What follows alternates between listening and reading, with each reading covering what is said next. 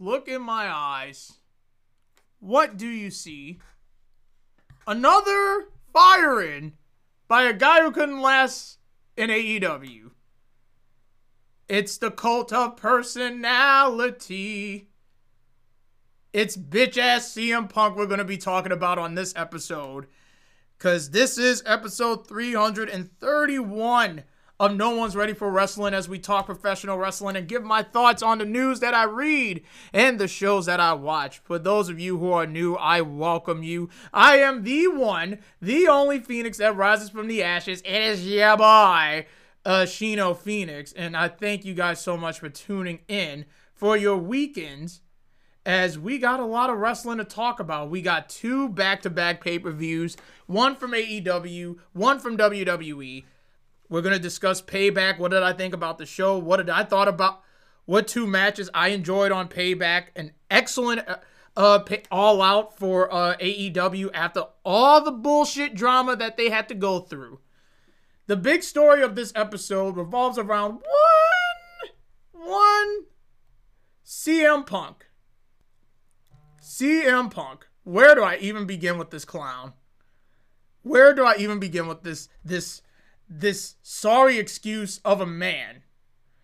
Where do I even begin with a guy who just does not know when to shut his fucking trap?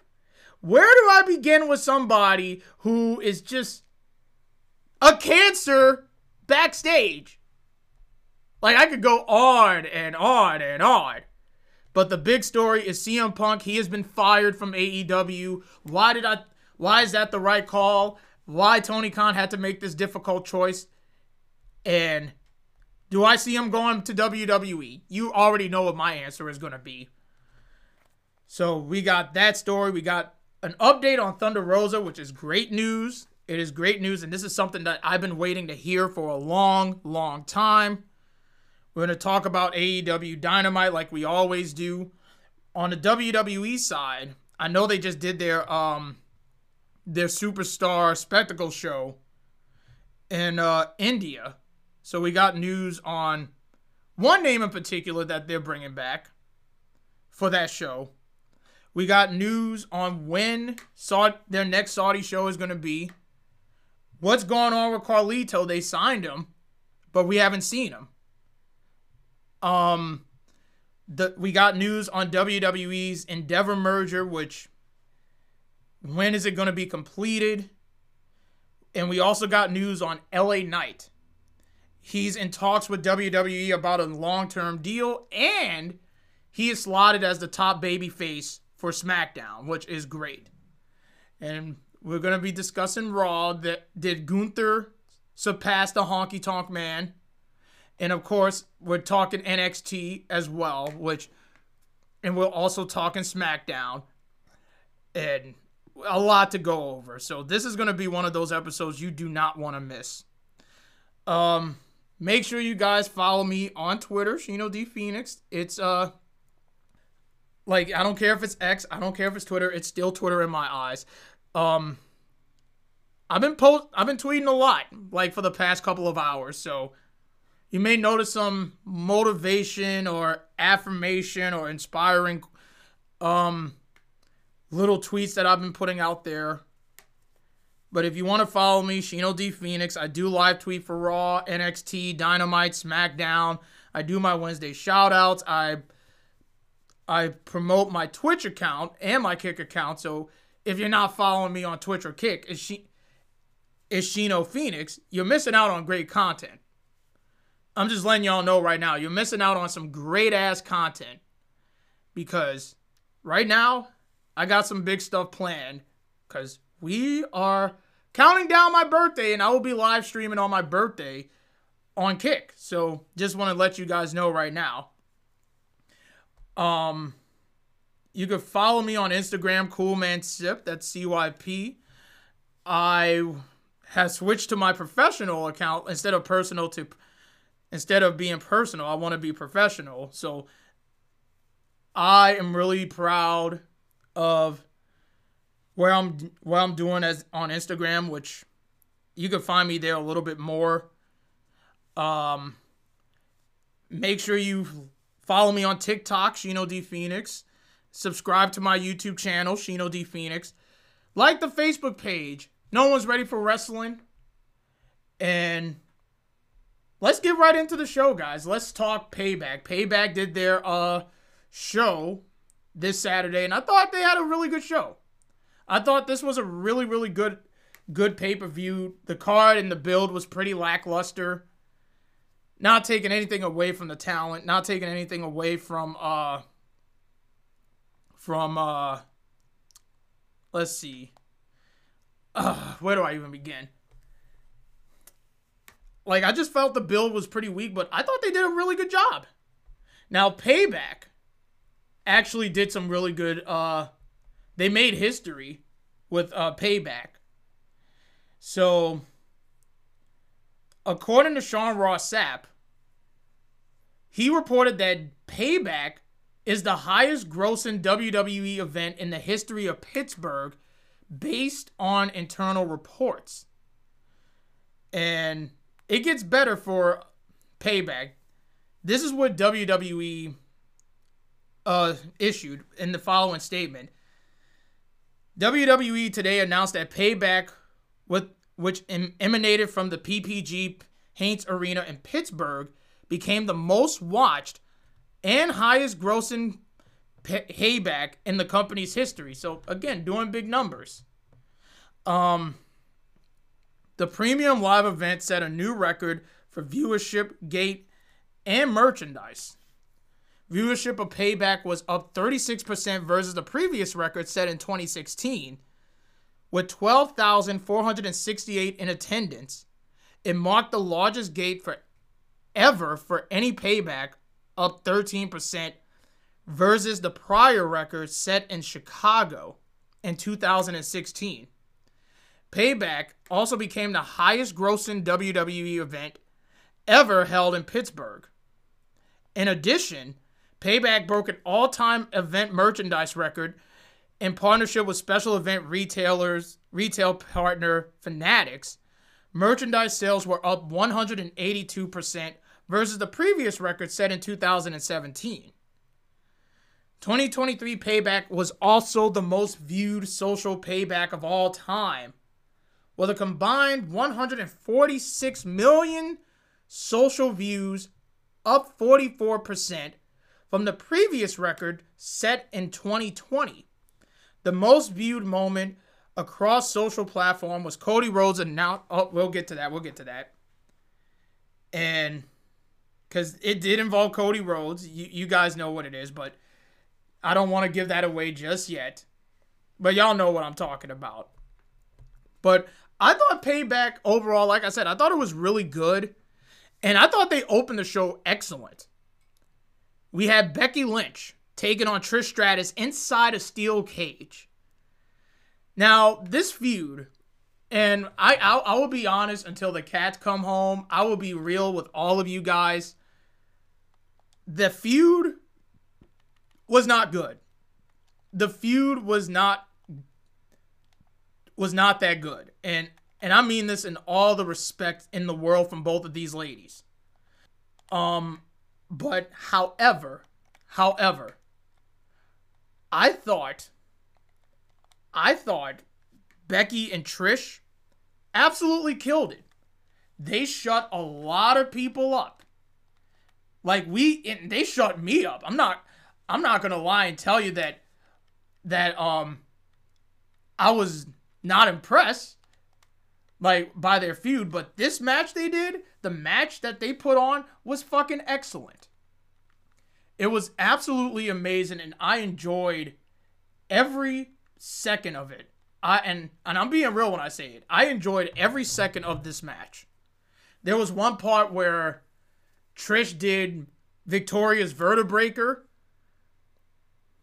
She did Victoria's finisher, which I thought that was a nice callback. It was a nice back and forth. Lots of the crowd was into it. I was into it. But Becky Lynch hit the manhandle slam off the top rope. I mean, it would have been interesting if she hit the manhandle slam off the top of the cage, but yeah, we don't want to take that risk. But Becky Lynch, she finally put the nail to Trish Stratus. And I thought these women had an excellent match. I thought they had an excellent match.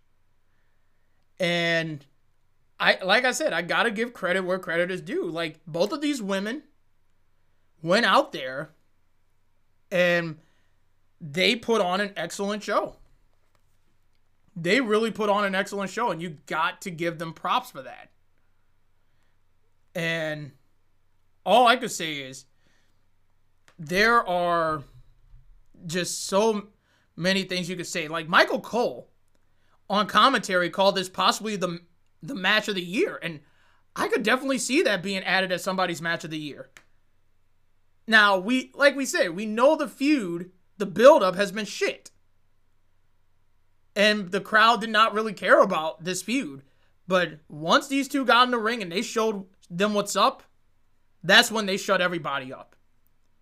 Now, this isn't the last we saw of Becky Lynch on this show, because she was also backstage and it involved one NXT Women's Champion. And that's also going to play a part to what's going to happen when we talk NXT. Now, after the match, Stratus and Zoe Stark, they began arguing. Trish slaps her in the face, and she demands her to get out of the ring. Now, Starks slams the door shut, hits the Z360 on Trish, and walks away from her. Now, from what I saw from footage from the crowd, everybody, like, as soon as they rose the steel cage up, everybody was chanting, "Thank you, Trish. Thank you, Trish." And well-deserved, too. Like, and I honestly can say that Trish is up there as one of the greatest women's wrestlers of all time. Like, in her age, she could still go. She can still go and put on a banger with Becky Lynch. I thought they had an excellent match. Like, and I'm being real when I say this. I thought they had an excellent match. And again, not taking anything away from her. She was fantastic going into that. Absolutely fantastic, to say the least. And I mean this in all the respect. But I thought that was an excellent way to kick off Payback. John Cena comes out. The new host, the host of Payback, welcomes everyone to WWE Payback. He puts over the opening match, and rightfully so, claiming it was awesome, which it was. He points out that in his entire career, he has never been a host, and he wasn't going to pass up the opportunity to be here tonight. He found out his job is to make tonight special, and there's no better way than by being the special guest referee for a match that he has his eyes on for a while. LA Knight versus The Miz. Now, The Miz comes out, and he's not pleased about this announcement. And he says Cena sucks as a host, and Cena asks for Miz, like he's sarcastically asking him, "Look, I need your advice." And Miz says, "You don't put yourself as a referee in this match." He also says you say no when they call about being a merman in a Barbie movie, which, let me be honest, I did watch the movie yesterday, and the movie was actually really good. I thought the movie was really good. Miz says he should be more involved, as he was in 2 matches when he hosted WrestleMania. He mocked Cena for dressing like a Teletubby. I don't know why that was funny to me. I don't know why I thought that was funny. And Miz points out to Cena that you don't have a referee shirt. But somebody hands him a referee shirt. And they go back and forth with no, yeah, no, yeah, no, yeah, which leads to LA Knight coming out. And he got a big reaction as always, and this led to this match, which I thought this was really good. And I know this is nitpick. I know people are going to nitpick, oh, this is too long, but I thought these two did really good. I thought these two did really good because I look at this. This was a test for LA Knight to see if he could do a long match with The Miz, and he hit a home run with this. Now, I know there's going to be a little bitty dissension between... There's going to be a feud with Miz and Grayson Waller, possibly against LA Knight and John Cena. Like, we all know that's going to happen. But LA Knight, he got the win. I thought this was really good. And speaking of LA Knight, I do want to mention this. And WWE's doing great with LA Knight. So much so, they have slotted him. Like, I was going to save this for the WWE part, but I'm like, you know what? Let me just talk about it right now.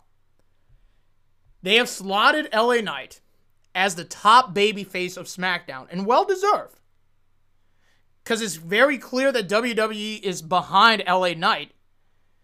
And not only that, he got endorsed by John Cena after the match. Now, that's a strategic move, as Cena would not endorse Knight if he didn't believe in what WWE was doing with him. Knight has been getting big crowd pops at all of the televised and non-televised events, and his momentum continues to grow every passing month. Now, WrestleVotes, they have reported in an update, it looks like a title reign will come eventually because he's currently slotted as a top babyface on the SmackDown roster. Based on the way WWE books rising babyface stars, don't look for Knight to challenge for the Undisputed Universal Championship anytime soon, because that title is going to stay on Roman until WrestleMania. We all know that. But the United States title, that is a definite yes. A definite yes. Because if there's anybody who could make that United States Championship feel important, it will be LA Knight. Now, speaking about Knight, he is actually in talks with WWE about a new long-term deal. This was reported by PW Insider. They reported that LA Knight and WWE officials have been negotiating a new long-term deal that is said to be either close to being finalized or has already been signed. Some sources in the company believe the extension is up for 5 years, and I think that's a great get. And I know there's some other names that their contracts are running out. Drew, he's still in negotiations with the company, but I think he's gonna be sticking around with WWE. But I think this is a good gift for WWE. Like, keeping LA Knight for 5 more years, that's a big deal. That is literally a big deal. And the reason I say that is because LA Knight is a fucking beast. LA Knight continues to show why he's one of the best out there. Like, I thought every time he gets a reaction, like, you know he's going to be a major star. So I'm glad that they are riding that momentum. They are definitely doing right with LA Knight. Moving on, we have the United States Championship on the line as Rey Mysterio defended his title against Austin Theory. I thought these two had a decent match. I thought this was fine for what it was. Not on that level of great or good, but it was just decent. Rey Mysterio, he got the win. He retained over Austin Theory, and all I can say is, what's next? The only thing I could think of is him and Santos Escobar one more time. I think that's the direction they might be going with. Kathy Kelly was backstage with Becky Lynch, and she's asking what's next, when all of a sudden, Tiffany Stratton comes in and congratulates her. She says she thinks they got off on the wrong foot. She apologized for calling her the NXT Women's Champion. And Lynch tells her, look, focus on your title match, and maybe she will see her soon. remember that line because we're going to be talking about NXT in a few. Because they already built up to something that's going to happen on NXT next week. What I thought was another excellent match, I thought the Undisputed Tag Team Championship Steel City Street Fight between the Judgment Day and KO and Sammy, I thought they had an excellent match. This was amazing. Like, literally amazing. You had them coming out. No, you had KO bleeding. You had KO doing a swanton off the, off one of the crowds and into the tables, which was fucking great. But they shocked us. They shocked us with a title change in this match. And the Judgment Day, they carry all the gold. Finn Balor and Damian Priest are your new undisputed WWE Tag Team Champions. And the thing I will say about this, and I'm being real when I say this, I will say this. I thought these four guys absolutely killed it. This was an excellent, excellent match. And like I said, I enjoyed it. I literally enjoyed seeing these guys just kill each other. Lots of insane spots. I could go, I'm not going to go into every detail, but if there's one match you got to look at, it's definitely this one. It's definitely this one. Now, Jaden McDonough also played a part in this match. So, again, I still believe he's going to be a major catalyst to what's going to happen with Judgment Day. I still firmly believe that. But anyway, moving on. We have the Grayson Waller effect. Cody Rhodes was the guest on the show. And before he could say, so, what do you want to talk about? Waller says, I've heard the whisper of Rhodes' big announcement, while pointing out that Rhodes has had so many ups and downs this year. And he knows Rhodes needs the Waller rub. Trust me, if there's one thing you don't need is the Waller rub. But I mean that in no disrespect to Grayson Waller. He calls him a kid and says tonight is the start of something big for Rhodes. Cody points out that these things normally end with fighting, but he says that he did ask to be on the show, and he thanks Waller for the rub. He wants to give Waller something, a big scoop. He says SmackDown is intriguing, and he recently saw a wrong that he felt needed to be righted. He cashed in what chips he had, and he hopes it's a decision he won't regret. He welcomes the newest member of Monday Night Raw, and that person is Jey Uso. It's just me, Us. Day one-ish, just me, Us. And Waller points out that he's only been gone for 2 weeks, but he didn't prepare questions for him. He claimed that Jay never achieved anything, but he silences Waller with a, what's that word I'm looking for? Oh yeah, let me breathe it at the top of my lungs. Super kick! He knocks over some props and poses as Rhodes watches on. So, I have a theory on where this is going to go. This could lead to Cody Rhodes going to SmackDown. Because if Raw got a trade, then SmackDown needs something in return. And I think Cody's going to make the most sense because it would be a way for them to finish the story. It would be an easy way to get him on SmackDown. That's just how I see it. We have the Women's World Championship on the line as Rhea defended against Raquel. I thought they had a good match. I thought these two had a pretty good match. With Raquel losing thanks to Dom Dom. And Rhea, she retained, which made the most sense. No doubt about it. And I thought this was good. This was good for what it was. In our main event, we had the World Heavyweight title on the line, Nakamura versus Seth Rollins. I thought this was good. Not at the level of great, but again, I thought this was really good for what it was. And Seth Rollins, he retained with just one curb stomp. Just one curb stomp, that's all. And the show ended weird. I'm going to be honest with you. It ended weird. They had Nakamura pacing outside the ring after the loss, while Seth Rollins is celebrating, and then they just cut to the recap stuff. It wasn't until after the show, like after they went off the air, they showed a video of Nakamura attacking Seth Rollins, which I was asking myself, why didn't they do that? Despite the ending being weird, I thought this was good. That's the best way I could say it. I thought this was good. And Payback was a really good show.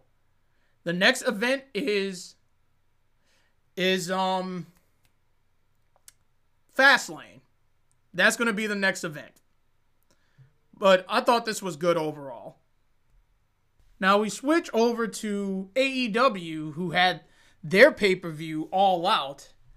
And God knows they needed to hit a home run with this pay-per-view after all the BS that went down behind the scenes.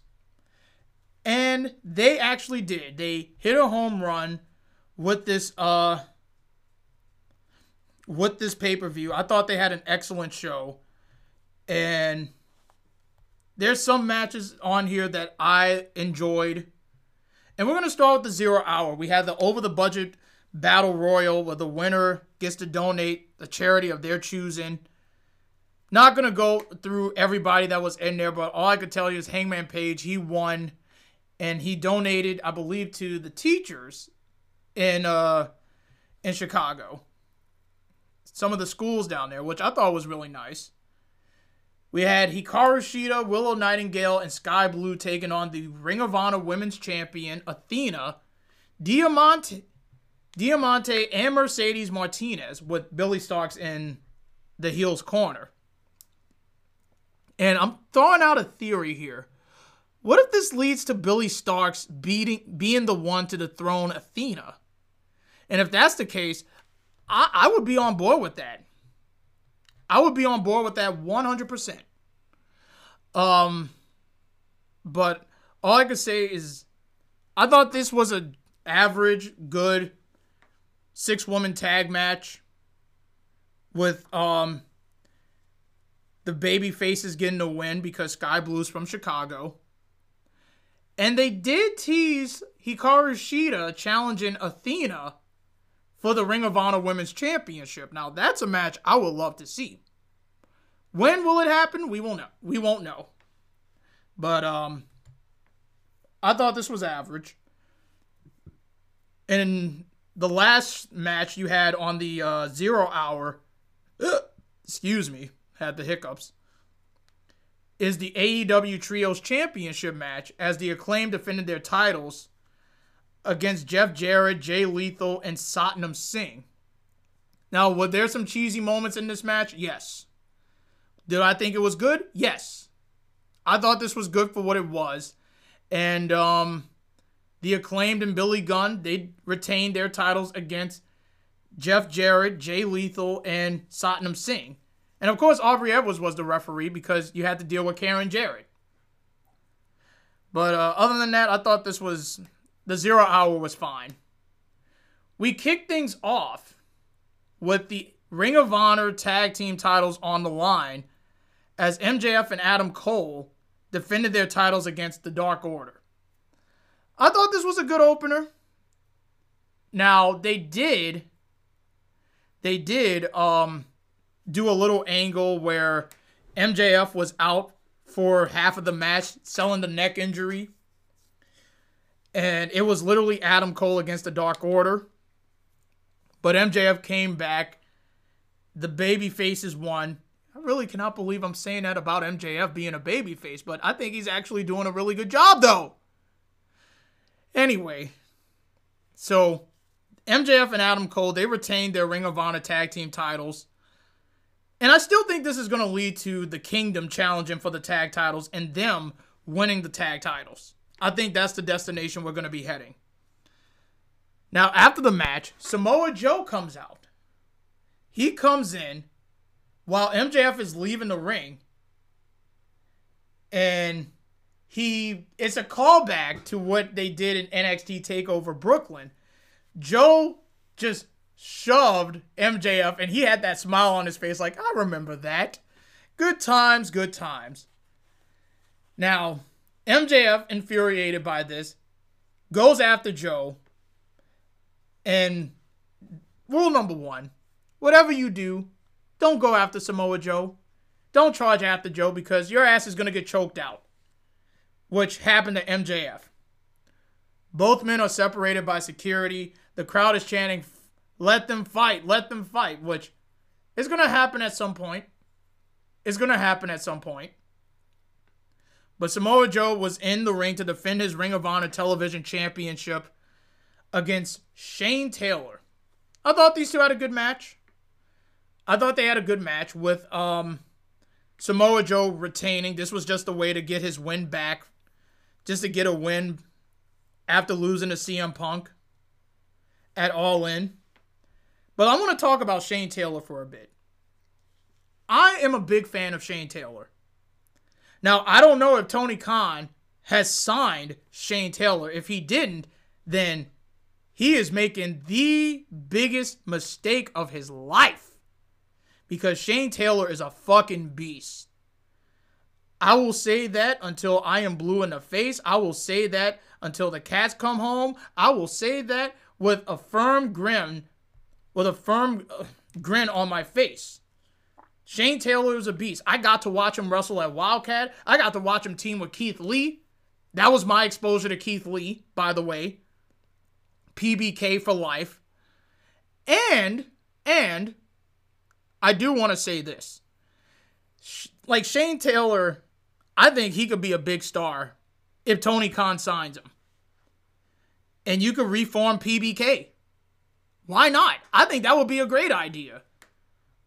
I think that would be an excellent idea. And I mean that wholeheartedly. So they got to sign Shane Taylor. That's just my honest opinion. But if he doesn't want to be signed, then that's fine. I'm not going to force that on him. But like I said, this was just a way to give Samoa Joe a win after losing to Punk. We had the TNT Championship on the line as Luchasaurus defended his title against Darby Allin. I thought they had a great match. This is when we get to good to great. This was great. I know how great Darby Allin is. I know how great Luchasaurus is. Christian Cage, I gotta mention this. Christian Cage has been absolutely killing it with this new character that he has. I think this run right now has been my favorite. Like, every time somebody mentions your deceased dad, he will just go at the chopping block for that. But, I thought they had a great match. Luchasaurus, he retained over Darby Allin. After the match, they were going to do a concerto to Darby Allin until the locker room empties up and preventing Christian Cage from hitting Darby Allin with a concerto. So the staff attended to Darby after the match, and like I said, I thought this was great. You want an example of big meaty men slapping meat, which is a wrestling terminology that we always say, big meaty men slapping meat. Thank you, Big E. Take no look than Miro and Powerhouse Hobbs. These two will just, and you could just hear me slapping my chest. Big, meaty men slapping meat. They literally slap the shit out of each other. You got Holy Meat chant. Meat forever. This was the definition of big, meaty men slapping meat. And this match was fucking excellent. And I mean that wholeheartedly. This was a fucking excellent match. And these two have really great chemistry. Like, I honestly thought they delivered. And it was Miro who got the win with the game over submission on Powerhouse Hobbs. Like, I would recommend that you guys watch this match. I thought it was really, really good. Now, after the match, now this is where it gets interesting. Both men, they show respect to each other. And after that, Hobbs attacked Miro from behind. He's choking out Miro when you see this Titantron and a music playing, Hot and Flexible. And I instantly knew that's CJ Perry. CJ Perry, the former Lana, made her All Elite Wrestling debut. Now, she takes off her heels. Like, if you run in heels, you got mad props. She takes off her heels. She runs to the ring, hits Hobbs with a chair. Hobbs just glares at her. She just looks at CJ. But Miro recovers, and he levels Hobbs with chair shots. And he sees CJ in the ring, and he's shaking his head, and he abandons his beautiful, hot, and flexible wife. Seemingly frustrated by her presence. I guess Miro hasn't forgotten about you dating Bobby Lashley in that storyline. I guess he hasn't forgotten. So, I don't know if CJ is going to be on AEW a little bit more, because if so, I think that would be a great story you could tell with Miro to win back the trust. Now, will CJ Perry compete in the ring? I don't know. I honestly don't know, but if she's capable of doing what she did in WWE, I think she could pull it off. Now, she hasn't gotten the All Elite graphic, but I think that would be a nice story you could tell. And it gives Miro and CJ some time together. I would not mind that. But I thought these two men had an excellent match. We had a really good match with Chris Statlander defending her TBS championship against Ruby Soho. Destination unknown. Ruby Soho. Sorry, I got into a musical number. Now, the story in this match is Ruby Soho has beaten Chris Statlander on 2 separate occasions. And it's ironic that 2 of them involved them being in the tournament. One was the TBS championship tournament, and the other was the Owen Hart Cup for the women. And I thought these women had a good match. Now, another thing I loved about this was Toni Storm. Now, they were going to do the spray painting to win the match, but Toni Storm takes the spray paint from Ruby Soho, which distracts Ruby, and Chris Statlander hit her finisher on Ruby to retain, and I thought this was good. I thought this was really good. And Toni Storm, let me talk about Toni for a bit. Toni Storm is becoming one of my favorite acts in the women's division. And I mean that wholeheartedly. And that's all I could say. I mean that wholeheartedly when like, you look at my favorites on the side is Adam Cole and MJF story. You got Toni Storm, who's doing this Marilyn Monroe stuff. Like, it's like she's going off the deep end, just like Juice Robinson. Just like Juice Robinson. But I thought they had a really, really good match. That's the best way I could say it. They had a really, really good match.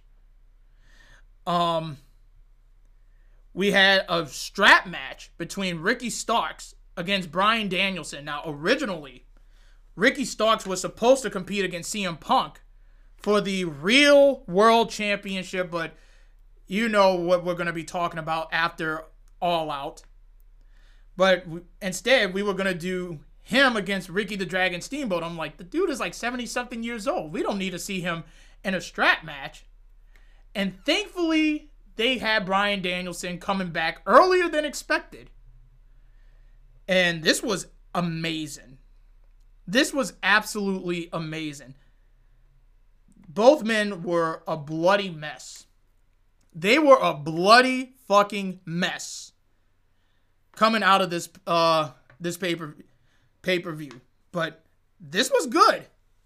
This was really, really good. Lots of insane moments. Like, I could go on and on about this, but my God, you got to see that match. You have to see that match. If you love blood, this is one of them. Bryan Danielson, he choked out. Well, he didn't choke out. Like, that was a nice callback, too. There was one part where he did a choke out sequence. to Ricky Starks, which was also a callback to when he choked out Justin Roberts back in WWE. Now, I thought that was a nice callback, but he made Ricky Starks pass out. And Bryan Danielson wins. He comes out to the final countdown, which that was the second time. I loved it. I think they should save the final countdown for big matches for Bryan Danielson. But I loved it. I thought this was excellent. We had the Blackpool Combat Club, Claudio and Wheeler, taking on Eddie Kingston and Shibata. This was good. This was a good match. Really not much I can add to this, but Claudio, he knocked out Yuta. He knocked out Eddie Kingston with a European uppercut for the team to get the win. And like I said, I thought this was good. We had Konosuke Takeshita taking on Kenny Omega. I thought this was amazing. This was fucking amazing. I enjoyed this match, dude. I really enjoyed this match. There was one spot that really sealed the deal for me, and that was the fucking Avalanche Blue Thunder Bomb. I have never seen an Avalanche Blue Thunder Bomb in my life. Sami Zayn would be proud. Like, El Generico would be proud, wherever he is. And you guys know what I'm talking about. But Konosuke, he got a win again over Kenny Omega. And like I said, this was an excellent match. And you want to know how great this was? Shinsuke Nakamura actually tweeted out Take, referring to Takeshita. Because he knows he's proud of Takeshita. He's watching. You see it. And he's proud of him. Like, it was not a good day for Kenny Omega, and it was also not a good day for the Young Bucks. We had Bullet Club Gold taking on FTR and the Young Bucks. I thought this was a great match. Literally great match between these two. And all I can say is lots of insane spots. That's all I can tell you. Lots of insane spots in this 8-man tag. And Bullet Club Gold, they get the win. And again, we're teasing a little bit more dissension with the Young Bucks and FTR. Now, the Young Bucks, they wanted to shake FTR's hand, but FTR refused. So, again, it's a nice little playback to what they did at All In. And in the main event, we had the International Championship on the line as Jon Moxley took on the champion, Orange Cassidy. And you want to know what's shocking about this? I'm just going to whisper it to you guys. Jon Moxley didn't even bleed in this match. What? Jon Moxley didn't bleed, but Orange Cassidy did? What type of world are we living in? Bryan Danielson bleeded. Ricky Starks bleeded. Fucking Orange Cassidy bled in this match during this pay-per-view, but Jon Moxley not bleeding? Wow. That's all I can say. Wow. What type of madhouse are we living in? But this was an excellent match. An excellent main event, and this was Orange Cassidy's first singles pay-per-view main event. Now, the story with Orange Cassidy was that his body was given out on him. Like, after every successful title defense that he's had, his body is starting to break. But these two, they went at it. They had an excellent, excellent match. And Jon Moxley has ended the reign of Freshly Squeezed. Jon Moxley won with the Death Rider and pinned Orange Cassidy to win the title. Great stuff. He's celebrating with the Blackpool Combat Club. And I'm not taking anything away from Orange Cassidy. That reign he had was outstanding. Was one of the best reigns that he's had. Well, one of the best championship runs in AEW history. That's just my honest opinion. I think that was one of the best runs. But all in all, I thought this was an excellent show from top to bottom. And it escaped from the bullshit that we're about to talk about. Now, last episode, I might as well get into this because this was the big story. The last episode, we talked about CM Punk and Jack Perry brawling backstage at All In. Brawling! Which deviated away from an outstanding historical moment for AEW in Wembley Stadium. And if you want to hear my thoughts about that and what I think Tony Khan should do, please go back to that last episode. Now, on September 2nd, it was announced by AEW that CM Punk, Phil Brooks, has been fired. Now, in a statement, All Elite Wrestling has terminated the wrestler and employment agreements between Phillip Brooks, aka CM Punk, and AEW with cause, effective immediately. The termination was confirmed today by Tony Khan, CEO, General Manager, and Head of Creative of AEW. But continuing on, the termination follows a week-long internal investigation of an incident occurring backstage at All In. Following the investigation, the AEW Discipline Committee met and later convened with outside legal counsels before making an unanimous recommendation to Khan that CM Punk to be terminated with cause. Now, Khan offered a following statement by saying this: Phil played an important role within AEW, and I thank him for his contributions. The termination of his AEW contract with cause is ultimately my decision and mine alone. Of course, I wish I didn't have to share this news, which may come as a disappointment to many of our fans. Nevertheless, I am making the decision in the best interest of the many amazing people who make AEW possible every week.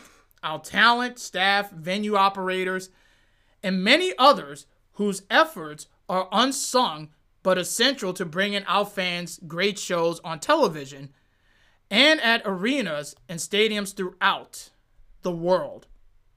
That was the statement by AEW. Now, what was the reaction backstage about him being let go?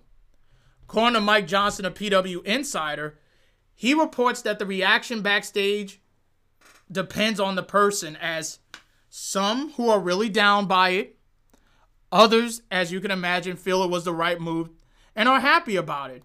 Some people have stated they're happy Khan made the decision and they hope to move on with the focus on the promotion and shows.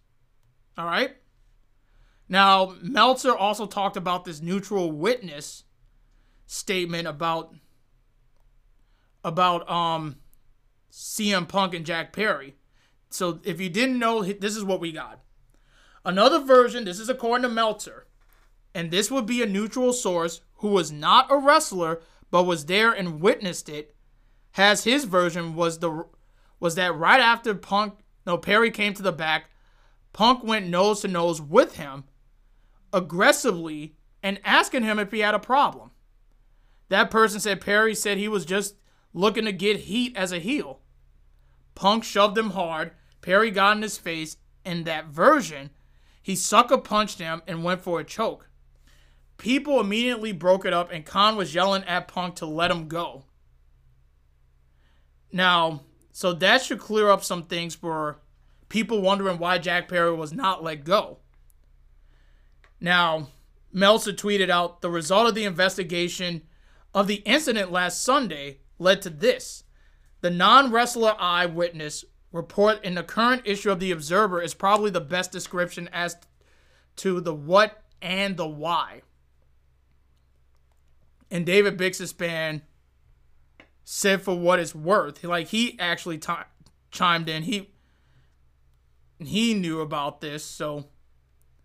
And continuing. Do you want to know how difficult it was? This happened on the night of Collision. The same night that they had to go up against college football in Payback.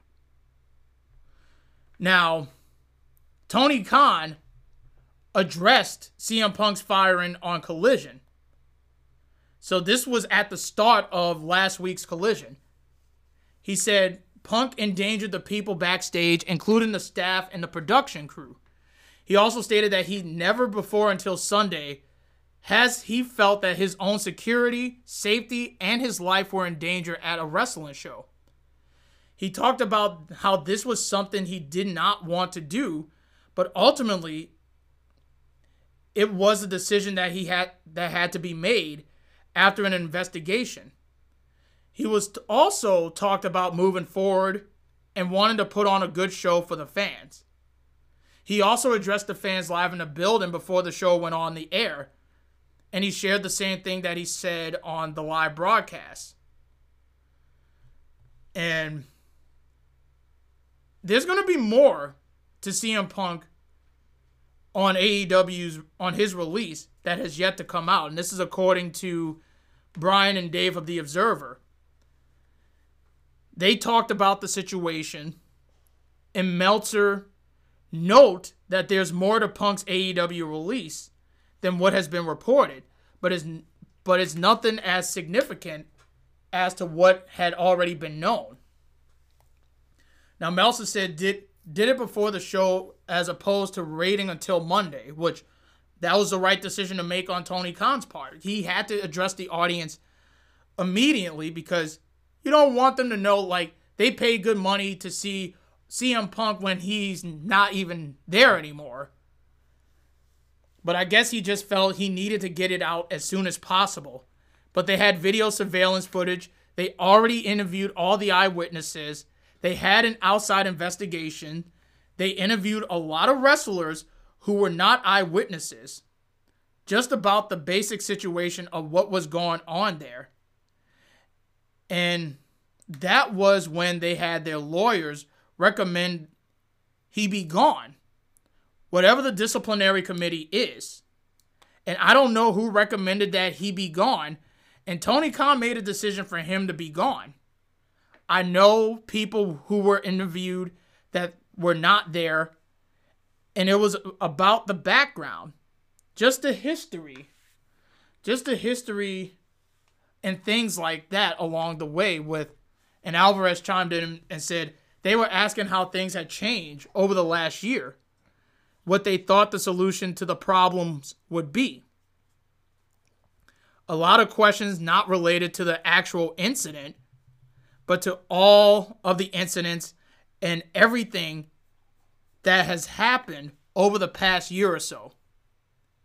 Meltzer said he got fired over what happened on Sunday, but the lawyers and everybody else talked about a lot more than Sunday. They talked about everything. The stuff that's come out, lots of stuff that has come out.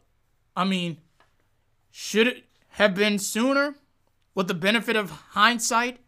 Of course. It should have been a year ago, but hindsight is always whatever. When he came back, it wasn't going to work. It didn't work. It was a disaster. Let's be serious. It was a disaster. And there's so much more to it than it comes out. But a lot of big stuff has. The biggest thing was what happened on Sunday. And like everything that happened second week. I think he had multiple deals. He had a performance contract and an employee contract, I believe. But I'm also sure that will all be clarified in the next 48 hours. Unquote. Now, addressing the situation with Tony Khan and CM Punk. CM Punk, like there was a report that CM Punk lunged at Tony Khan and he threatened to quit the promotion. And I said in the last episode, I said, look, if you don't like working here, cut your losses. If he doesn't like working here, let him go. He's not even worth the headache. Now, the incident was regrettable. And, like, there's more to the story that he lunged at Tony. Like, I don't know what's going on. Like, and I'm being real when I say this. Like, there was an incident that happened behind closed doors, and this is according to Wade Keller. And the witness did not see, and that might be what Khan was talking about during his press release and the start of AEW Collision in reference to his safety and life being at risk. Keller talked about the incident between Punk and Khan, and this is what he said, and I quote, "Tony only told people about, and my understanding is that there is something behind a closed door also that may come out or may not come out, depending on how all this is played out. When Punk quit and chewed out Tony, there was an element of that was not in front of the dozens of people that others have said they're trying to get the confirmation on, but I'm confident, and based on my sourcing, which I won't get into, I think there's other elements of it than just the monitors. The closed door incident is separate from what happened in front of witnesses, as was described by Dave Meltzer. Meltzer said the following about the Lungin incident that happened. He said it was probably stronger than that. Lungin was, again, far too kind. If you saw the actual wording of it, of what was said, Lungin was like, I was toning it down. It was more than Lungin.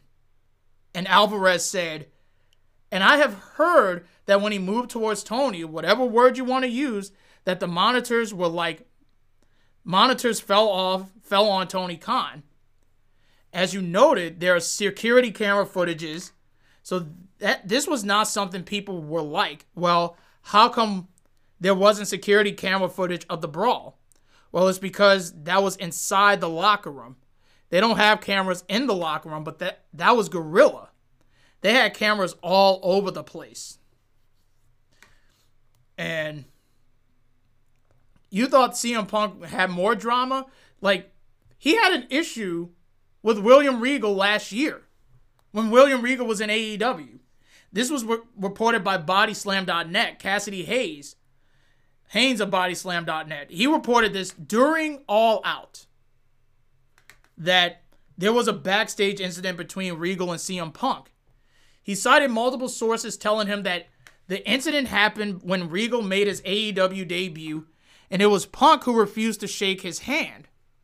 He got into Regal's face and told him that he didn't like him because he was a stooge for Triple H and didn't trust him. Regal and Triple H's friendship dates back in 1990s when they both wrestled in WCW. There's plenty of speculation about Punk's future in pro wrestling. He noted in The Observer that people in WWE were cold on the idea of Punk ever returning to work for them. But the old saying in wrestling is, never say never. Anything is possible. Anything is possible. The situation with Regal could factor on how WWE feels about him coming back. Now, Brian Alvarez wrote on the F4W board about the incident, and this is what he said. Something happened on Regal's first night, and I don't know the details, but I know Regal didn't tell his friends about it for months, and when he did, he said he wasn't a big deal. I like Regal. And if you have a problem with Regal, you got a problem with me. Now, going back to the WWE thing, CM Punk was actually open to returning to WWE earlier this year. He wanted to leave AEW and come back to WWE. Now, Fightful Select, they reported that people close to Punk said the idea of him working with WWE again was on the table from his end. After being sidelined following surgery and the brawl with the Elite at last year's All Out, he returned to AEW TV in June as he had remained under contract with the promotion. Per the reports, Punk was open to leaving AEW last December. So much that he encouraged the idea so he could make a return to WWE. Now, they heard that he wanted to appear at the Royal Rumble, but it's unclear whether WWE was interested in the idea, nor whether AEW entertained the idea of releasing CM Punk. There was a rumored idea that Punk would return at the Royal Rumble, wrestle the person who would eventually eliminate him, which would be Kevin Owens, and that would have been the main event of Night 1's WrestleMania 39. Now, this rumored idea has not been confirmed, but it did make its way back to WWE talent. Now, this drama, let's be real. Tony Khan had to do what's right. Tony Khan had to put his foot down. Tony Khan had to literally say, you know what, enough is enough. And he learned the hard way. It was a hard decision that you had to make. And you had to cut your losses. Like, would you rather stick with somebody who doesn't give a shit about the talent or the well-being of said talent?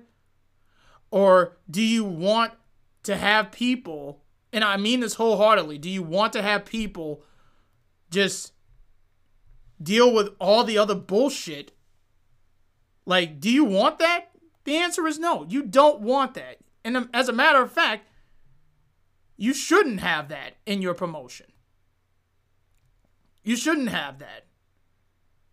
Like, Tony Khan made the right decision. Even though it was a hard decision to make, like, would you rather would you treat the infection and cut it out? Or do you keep the infection or let it spread and then it eventually die? And then you eventually die. Like, and I'm using that analogy right there. You had to cut that infection. You had to let it go and let it heal. Now, do I see CM Punk coming to WWE? The answer is no. And you know what it showed when I look back at all of this? Triple H was right. The WWE was right. Like, yeah, I get it. He talked to, like, Triple H talked to CM Punk, but why would I waste my time bringing him back? Now, if Triple H wants him back, it's not up to Vince McMahon. It's up to Nick Khan. It's up to Nick Khan to make that decision.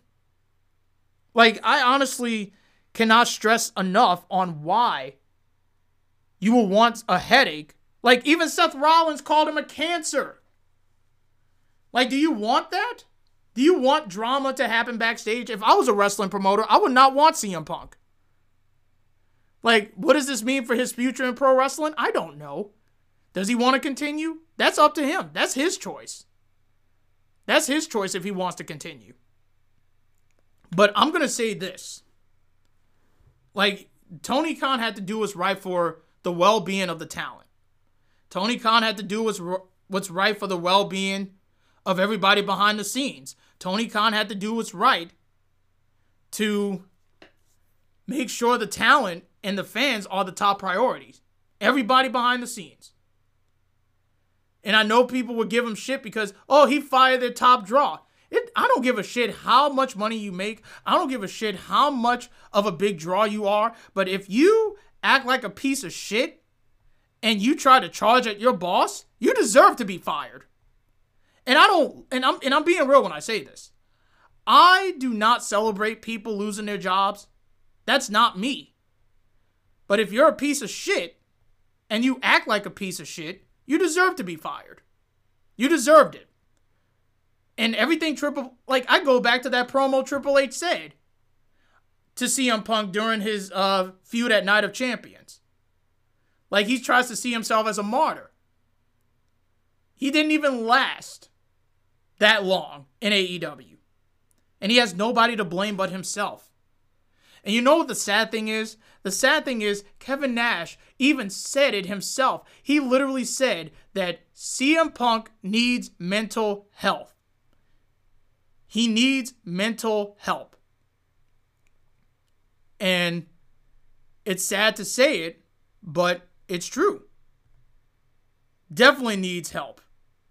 Needs to get that anger management up in par. Like, and I'm being real when I say that.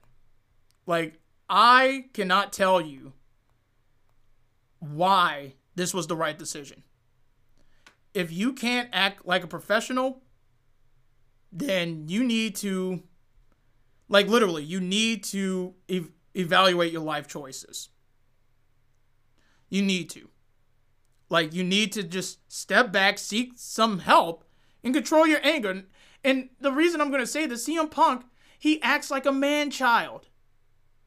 And that's something I do not like to say about CM Punk. But this is the facts. He's acting like a man-child.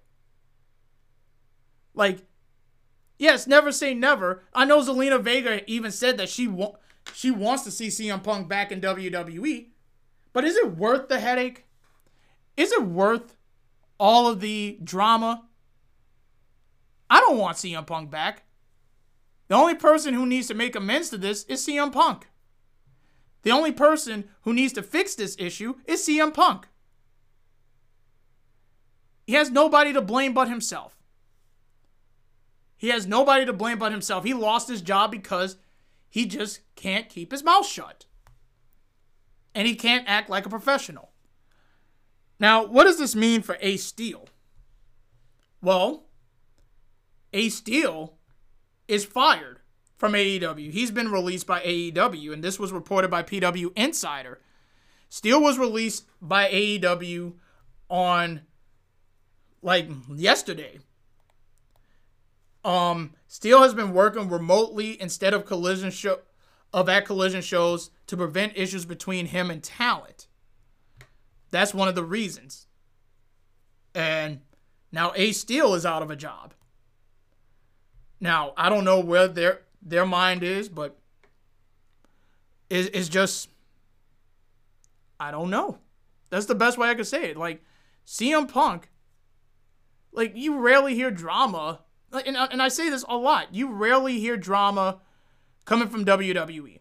Rarely. It just defies everything. You hear a lot of shit when, if there was drama from WWE, you would know about it, but they kept it private and closed doors. But all of this CM Punk nonsense, I'm done talking about CM Punk. And I'm being real when I say this. I'm done talking about CM Punk. I'm done. I want to move on from this. I'm just tired. And it's frustrating, to say the least. It's legitimately frustrating to talk about this guy. I cannot tell you how much we rooted for him to make his return when he came back. We all rooted for him. We wanted him to succeed. And he blew it. He blew it. But that's on him. He has nobody to blame but himself. But I'm moving on from CM Punk. I don't want to hear nothing about CM Punk. I'm just done. I'm done with it. Now, let's move away from this and let's bring in some good news. We got some good news regarding Thunder Rosa. Somebody I miss dear in my heart in the ring. Thunder Rosa could be headed back to the ring pretty soon. Now, her last match was a trios competition where she teamed with Tony and Hikaru to take on Emi, Sakura, Marina Shafir, and Nyla Rose back in August last year. Now, it was reported that Rosa was training for her return in San Antonio with former WWE star Funaki. While away in the ring, she was also doing her Spanish commentary for All Elite Wrestling. Sean Ross Sapp of Fightful reported that Rosa could return to the ring at almost any time, and creative has been produced for her. Now, AEW sources indicated that she's ready to return, but exactly when that happens is unknown. And I cannot wait to see Thunder Rosa come back. I really can't. She is so good. And I think she would be... Honestly, she would be the right person to bring that women's division up a little bit, but we might see her on Collision a little bit more. But I thought this was... I'm just happy that she's going to be back pretty soon. That's good news. So I can't wait. Thunder Rosa is amazing. AEW Dynamite took place at the Indiana Farmers Coliseum in Indianapolis, Indiana. The fallout of All Out. And overall, I thought this was a pretty good episode. Setting up some next feuds that might be planned. And, of course, building towards Grand Slam, which is on the 20th of September. Now, we kicked off the show with Orange Cassidy, the former AEW International Champion. Got a big ovation from the crowd, and he thanks the fans and reveals that he was told to stay home, but decided not to. Championship or no championship, I will be here every single week because I'm freshly squeezed Orange Cassidy. And get this, he does not have a catchphrase. Short, sweet, and to the point. Loved every second of it. I loved it. Now, speaking of the International Championship, we had Jon Moxley defending the AEW International Championship against AR Fox. And I thought this was a really good match. I thought this was a really, really good match between these two. And Jon Moxley, he retained over AR Fox. After the match, we see Darby Allin showing respect to AR Fox in the ring. And Nick Wayne is being confronted by Christian Cage. He says, look, I watched your father's footage, and he's even worse than he thought. Cage suggests if Wayne wants a real mentor, you should look at a champion. And again, I like this. I thought this was really, really good. And teasing a little dissension between, like, Christian Cage is trying to play mind games with Nick Wayne, which that gets an interest out of me, to say the least. Now we went from one championship match to another championship match as Chris Statlander defended her TBS championship against Emi Sakura. I thought these two had a really good match. I thought this was good for what it was, with Chris Statlander retaining over Emi Sakura, and really not much I could say about it. It was good for what it was. They showed Roderick Strong backstage with the Kingdom, and he's wearing that neck brace, and he claims his parents didn't know how to do that due to his mother having drug issues and his father being an alcoholic. Wrestling gave him an opportunity as nobody judged him. This isn't a business to him. It's everything. Adam Cole already knew that, and he says he grew up alone and will win the tournament alone. And that was good. That was good for what it was. Like, I thought this was a good promo. We had Les Sex Gods taking on Aussie Open. I thought this was a nice match with Les Sex Gods getting the win. But it was the post-match that got my attention. Jericho tries to raise Sammy Guevara's hand after, but he pulls his arm down, then pushes Jericho away. They start shoving each other back and forth until security gets in the ring, and Guevara walks out on his partner, so I don't know where this could be going, but I like it. That's the best way I could say it. I like it. But I think it's going to lead to Guevara eventually reaching the breaking point and leaving Chris Jericho for good. But we'll see. They showed a video package from All Out as Ricky Starks talks about how Bryan Danielson did not make him submit, which is true. He did not make him submit. He passed out. He wants more opportunities, or one day he will quit.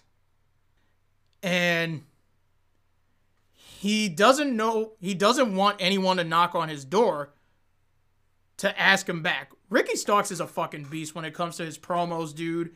Like, he has star written all over him. Like, it would be amazing if they do. Like, it would be a shock if they don't pull the trigger on pushing him as, like, a big deal. And all I could say is they need to pull the trigger on this guy.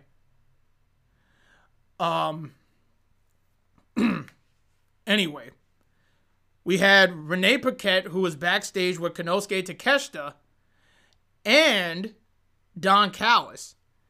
Callis says he's the new god of pro wrestling, and next week they will reveal who Takeshita's next target is going to be. Who could it be? We don't know, but I'm curious to see what's next. What I thought was the highlight of the entire show was MJF and Samoa Joe. This was the best thing on the entire show. MJF is in the ring, okay? He's in the ring, and he realized September 20th is Grand Slam, which will take place in New York. New York. Is going to take place in the good old New York at Arthur Ashe Stadium. And he assures whoever wins the tournament will find out that the hard way that nobody is on the level of the devil. And he says there might be one person who needs to be taught a lesson. And before he can continue, out comes Samoa Joe. Now, Joe asks, "What's the problem, kid?" MJF presumes Joe confused his entrance music for an ice cream truck, which that's a reference to Samoa Joe playing Sweet Tooth on Twisted Metal.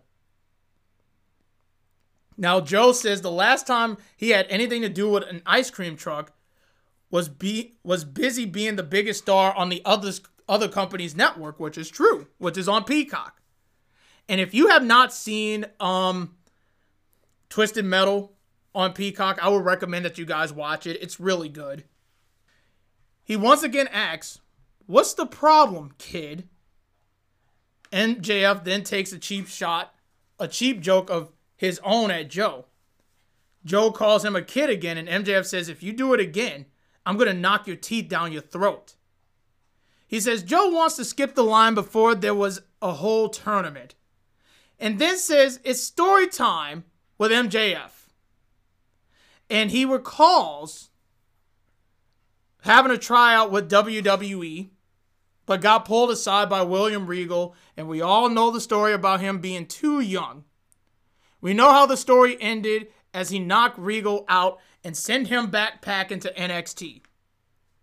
And if Joe played his cards right, you will be next. He recalls being told he could be a security guard to walk a legend to the ring. And that is a callback to NXT TakeOver Brooklyn. And MJF recalls being shoving him into a brick wall that night. And he did it because he knew he could get away with it. But he's not a boy anymore. He's a generational talent. And he tells Joe to stay out of his way or else I'm going to kill you. And Joe says it was a point beautifully made. He didn't think of him as a kid when he pushed him, but he thought of him as a little bitch. Now, here's a rule of thumb. Do not slap Samoa Joe. MJF slapped him. Joe says, I won't react, but I will enter the tournament and beat everyone in it. MJF looks to leave the ring, but Joe attacks him. He holds up the title before MJF low blows him, bites Joe, stomps away on him, and Joe spikes MJF and looks for a muscle buster until Adam Cole comes in and chases him out. MJF and Cole go back up with the doctors, and you hear MJF screaming, I can't feel my arm, I can't feel my arm, again selling the injury on his neck. Strong comes out and he's screaming, Cole! Cole! Pointing out that Cole doesn't care about him. So he's coming out for his match against Trent Beretta in the quarterfinals of the Grand Slam tournament. And I thought they had a good match. I thought they had a good match with Roderick Strong advancing in the semifinals of the tournament. And if I could pull up the bracket, I might as well do that real quick. Excuse me. For AEW to see who will face MJF.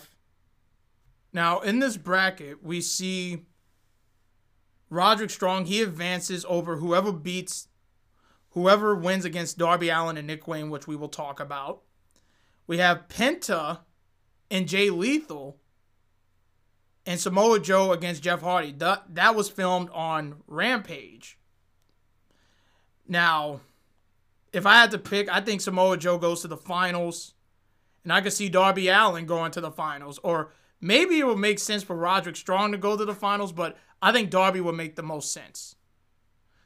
It could be Penta or Roddy. Like, it could be either or. You never know. Because it could be literally unpredictable. And unpredictability is a good thing. But I thought this was good. Now, we go to Toni Storm, who's backstage with Renee Paquette. My goodness, man. Every time I see Toni Storm just losing it, it's like she's losing her sanity. She doesn't remember what happened at All Out due to how many performances she has made. Storm says next week there's a sneak peek into her life. Until then, you know what they say. Chin up, tits out, and watch for a shoe. So she leaves, and Toni Storm throws a shoe at Renee Paquette. That's the second time this happened. And I love this. Like, I love this version of Toni Storm. Now, if I'm correct, she's going to be in a Fatal 4-Way with Hikaru Shida. I don't know who else. But I know she's going to be in a Fatal 4-Way to determine who faces Saraya for the AEW Women's Championship. And that should be pretty fun. Definitely looking forward to that. And I'm just being real when I say that. But I think that should be pretty fun.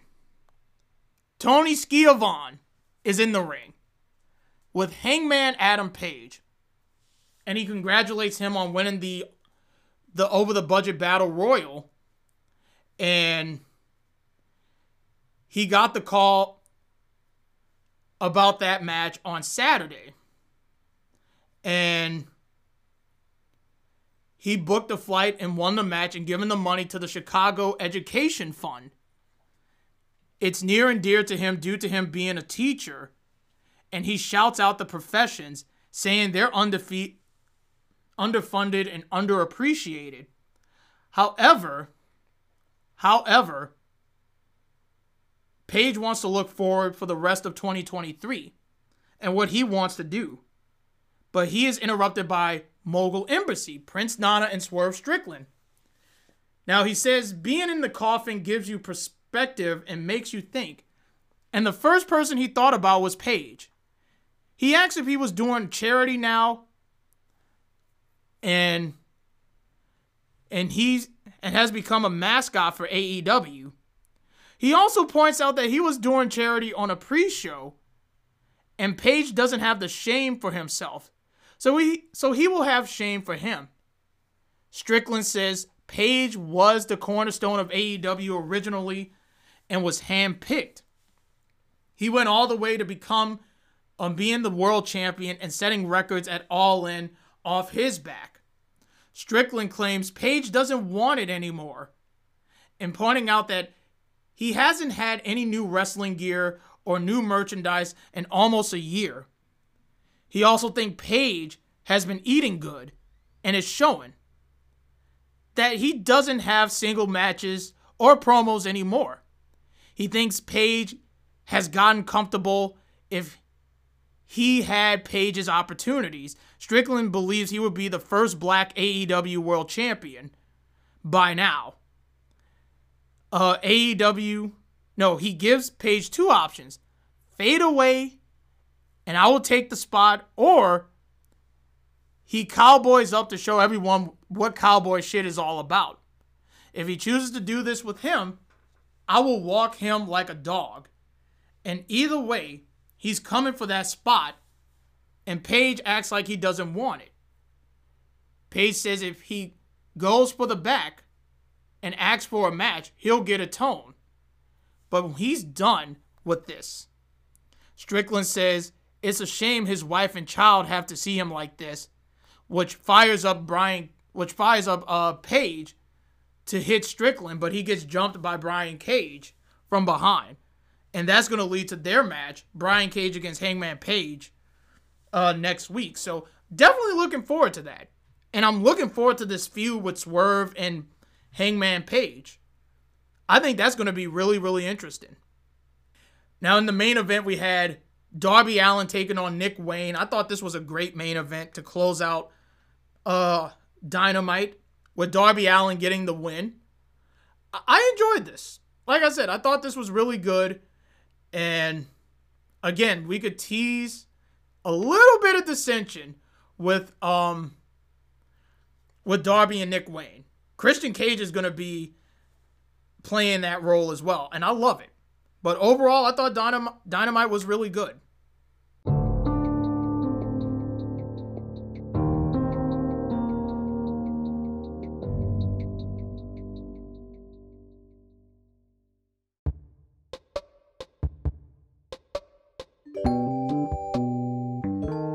Hey you. Yes, I'm talking to you. Do you like video games? Do you like watching me play video games? Are you into gaming? Well, what better way to see me in action playing different types of games like Fall Guys, Splatoon 2, Chroma Squad, and many others? What better way to find me on Twitch? Twitch is my favorite place to stream, and all I can say is you're gonna see greatness in me in gaming, because I like to entertain my followers and just chat with them, see how their lives are going, and you get to watch everything that I do for fun. It's been 4 years since I got back into streaming, you know? The last game I streamed was Overwatch. But if you or your friends like video games as much as I do, and you want to see me play it on Twitch, which I stream every Saturday, make sure you follow me on Twitch at Shino Phoenix. Just Shino Phoenix. And you get to see how fun it is to be a Twitch streamer. If you want to be a Twitch streamer yourself, make sure you make an account, and you get to do great things as well. So again, make sure you follow me, twitch.tv/Shino Phoenix. Once again, follow me, Shino Phoenix. And now back to our daily show.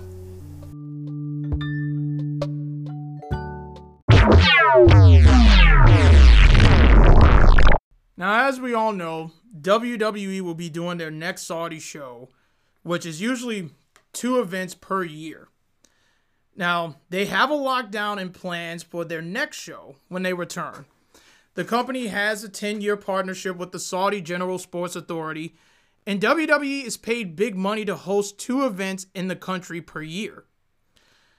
WWE held its first 2023 premium live event in the country earlier this year with Night of Champions that showed Seth Rollins winning the World Heavyweight title tournament finals over AJ Styles, and KO and Sami retaining their tag titles over Roman Reigns and Solo Sikoa. Per PW Insider, they report that the Crown Jewel event will emanate from Riyadh, Saudi Arabia on Saturday, November 4th. Historically, Saudi shows air in the afternoon, and this will likely be no different. So, just to give y'all the rundown, here's what the updated premium live event schedule is going to look like. On Saturday, September 30th, there will be NXT No Mercy. October 7th will be Fastlane. November 4th will be the Saudi show, Crown Jewel. And of course, November 25th, their other big event, will be Survivor Series. Now, I don't know if it's going to be Raw versus SmackDown because I don't want that. I like the War Games concept. I think the War Games concept is better. And look, the last Saudi show they did was freaking great. I'm not going to lie and say it was great. Because not only that, the Bloodline storyline was great. And I believe Asuka also ended Bianca's reign as champion at that time. And I honestly think that they might do another good show in Saudi. Like, I really enjoyed their first show they did. Not the first show, but the show they did this year. That was one of their best, in my honest opinion. I think it was one of their best. Hopefully this one can exceed that. And November 4th should be pretty interesting. Depending on what the card they got built for this Crown Jewel event. You know what name we haven't heard in a while? Carlito. It's been a while since fans last heard of Carlito when he signed with the company. And it was reported that he had signed with the company. We saw him at Backlash. And he took part of the San Juan street fight between Damian Priest and Bad Bunny, which still up there is one of my favorite matches of the year. He helped the LWO and Savio Vega even the odds against the Judgment Day and against Finn Balor and Dominic Mysterio. In June, Carlito pulled out of an independent booking, and Devon Nicholson claimed that Carlito told him that he had signed with WWE to make a return. Now the question is, where is Carlito?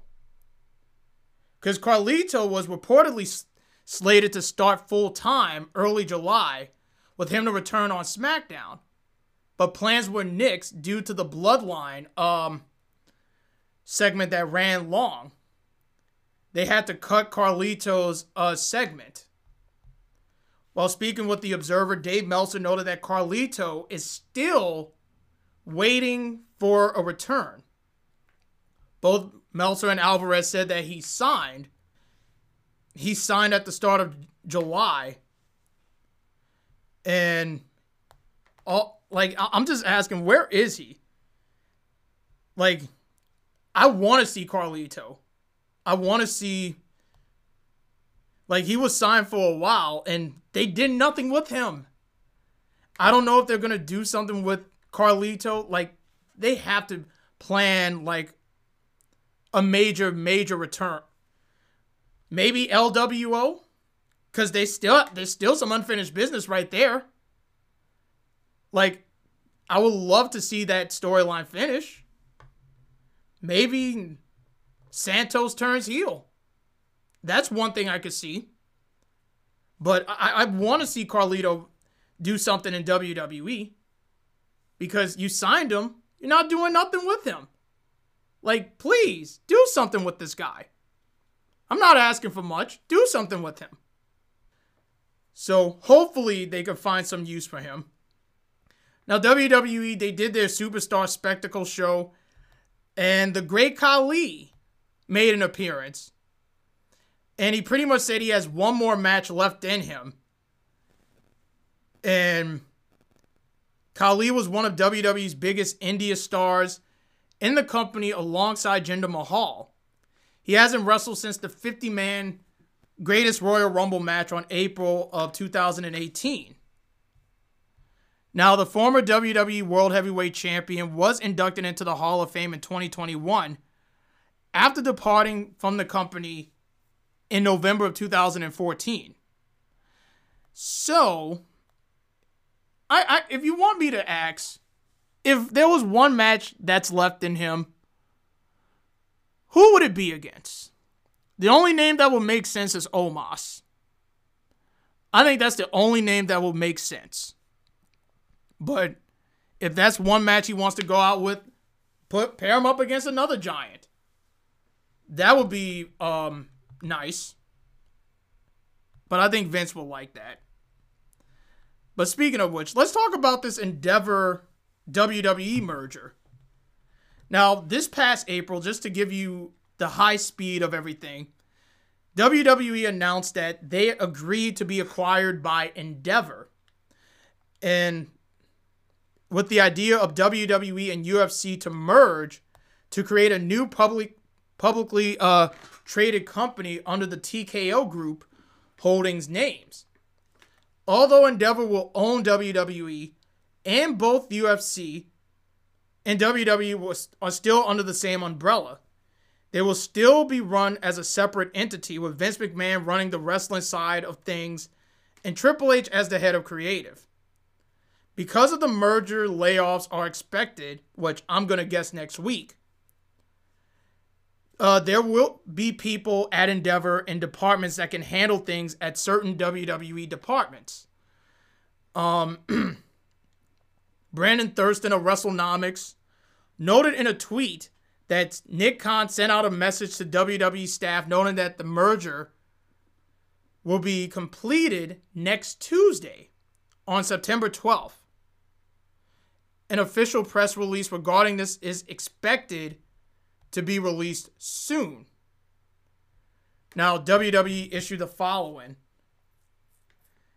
If I could read this. Endeavor is a global sports and entertainment company home to many of the world's most dynamic, engaging storytellers, brands, live events, and experiences. The company is comprised by industry leaders, including the entertainment agency WME, sports fashion, events, and media company IMG, premier MMA organization UFC. The Endeavor Network specializes in talent representations, sports operation, and adversary event and experiences, management, media, production, and distribution, experimental marketing, and brand licensing. So expect the announcement to be made on September 12th, that the merger will be completed.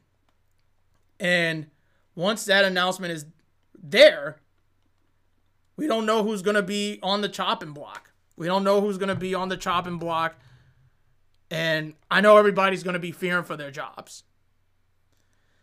And I know that 100%.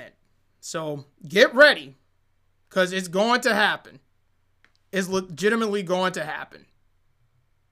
Monday Night Raw took place at the Spectrum Center in Charlotte, North Carolina. And let's see, how would I describe this show? It wasn't bad. It wasn't a bad show. There were some good things on this show, especially that main event. We're definitely going to be talking about that main event, because that main event was chef's kiss. Because this was literally the focus of the entire show, was the Intercontinental Championship. And you know how much I love how WWE puts emphasis on the IC title. And it's literally the most prestigious title. The story was, can Gunther break the Honky Tonk Man's record? Or can Gable break the record? Well, you're about to find out. Jey Uso kicks off the show, and he welcomes fans to Monday Night Raw. Then says he knows he was only gone for 2 or 3 weeks. He said it felt like a lot longer. But he felt that he kept hitting his breaking point on television every week. He said Cody Rhodes unexpectedly called him, hence why he's here on the main event Mondays by himself. Sami Zayn comes out, and I love this because Sami Zayn and Jey Uso, they were close friends in the bloodline. He makes his way down the ring, and he tells Jey that it's crazy to see him on Raw. And he says there are a lot of people that will have a big problem with him being here. And himself and Kevin Owens haven't always seen eye to eye about him. He says, I wanted to be the first person, Jey said on Raw. Like, he wanted to be the first person to say, welcome to Raw. And I'm happy to be here. He knows the kind of guy Jey is.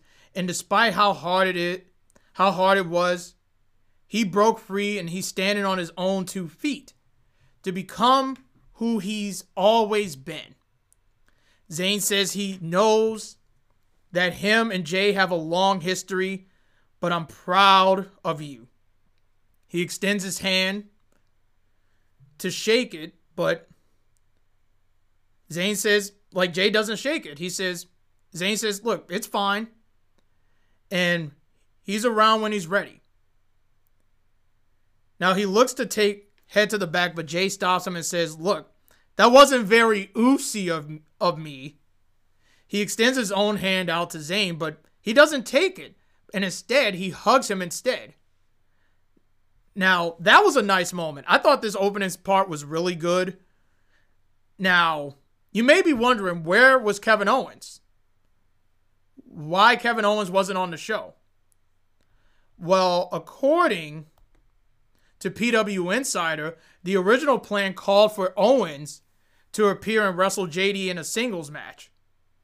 The report noted while it was stated Kevin Owens was not at Raw, he was backstage and late in the day. He was scheduled to wrestle JD McDonough, so there was change of plans. So that's one of the reasons why we didn't get to see Kevin Owens compete. But just wanted to give y'all the rundown on that. Now, Drew McIntyre, he makes his way to the ring. And he stares down at Jay because, remember what Jay did to Drew during his feud with Roman. Now, Zayn explains that it's his first night back and McIntyre proceeds. And the same, Matt Riddle follows, and he does the same thing that McIntyre did. And I believe Matt Riddle also feuded with Roman Reigns. And Jay was also a part of that feud.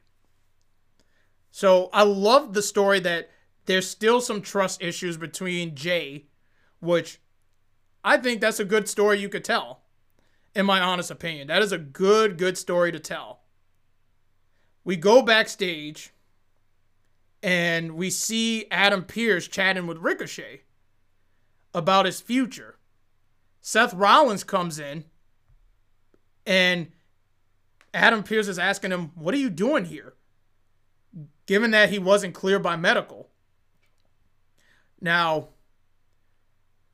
and Rollins assures him, look, I'm fine. And Ricochet tries reasoning with him, and Rollins reiterates his previous remarks, and he walks away. And it's going to lead to what's going to happen on the when Rollins does his segment. We had the Tornado Tag Team match between the Viking Raiders against Drew and Matt Riddle. This was fine, to say the least. I thought this was fine for what it was. Kofi got involved. He was trying to help out.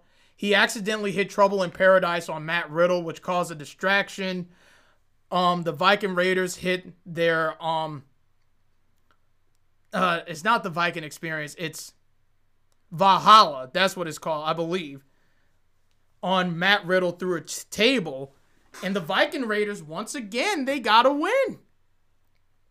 They once again got to win. And it was the same thing. Drew McIntyre fucked over New Day. And this time, Kofi fucked over McIntyre and Riddle. This has to lead to a match between these two, in my honest opinion. Seth Rollins, he's coming out. And he's welcoming fans to Monday Night Rollins. And he introduces himself and says, 2 days ago, Nakamura did everything he said he would. He said Nakamura dropped bombs on his back all night long. And he didn't know a certain point during the match where he didn't know if he could get up or continue. But despite that, I am still the World Heavyweight Champion. He says, something hasn't sat right with me since Payback. And that's the fact that Nakamura was able to walk out of the building while I was pushed out in a wheelchair by his wife. He calls out Nakamura to the ring. Nakamura's music hits. And he appears on the ramp. He tells Rollins, get inside the ring because I have a proposition for him. He remains on the ramp, and Rollins says there's only one way to get him in this ring, and it's by offering him another World Heavyweight Championship match. He turns back around. He speaks in Japanese. Rollins says he's assuming Nakamura is accepting his challenge, and Nakamura says no. Rollins, he heard enough, and him and Nakamura, they're brawling with one another. Ricochet joins in, and I'm looking at this and I'm like, Nakamura could just accept this challenge right now and beat a weakened 50% Seth Rollins. That's just me being real. But, so you got officials separating them. And this was an interesting segment. I don't know why Nakamura didn't say yes. What, you want Rollins at 100%? You want Rollins at 100%? You could beat him right now. That's just how I feel, in my honest take. Now, after the break, Adam Pearce, he's chewing out Seth Rollins. He explains that he's trying to protect him, but Rollins says, I'm having none of this. And he storms off. Now, this later led to Ricochet taking on Nakamura. This was an okay match. It could be better if they go full gear. But I did not like the ending for a reason.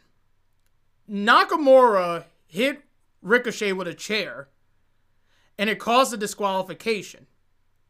Now, I'm looking at this, and I'm asking, why is Nakamura going for the DQ when why can't WWE book him to win a clean match against Ricochet? Clearly, they're still building him up against Seth Rollins. I mean, a clean win would be perfect. You know what I'm saying? But after the match, Nakamura hits Ricochet with the chair, gets his head between it, looks for the Kinshasa.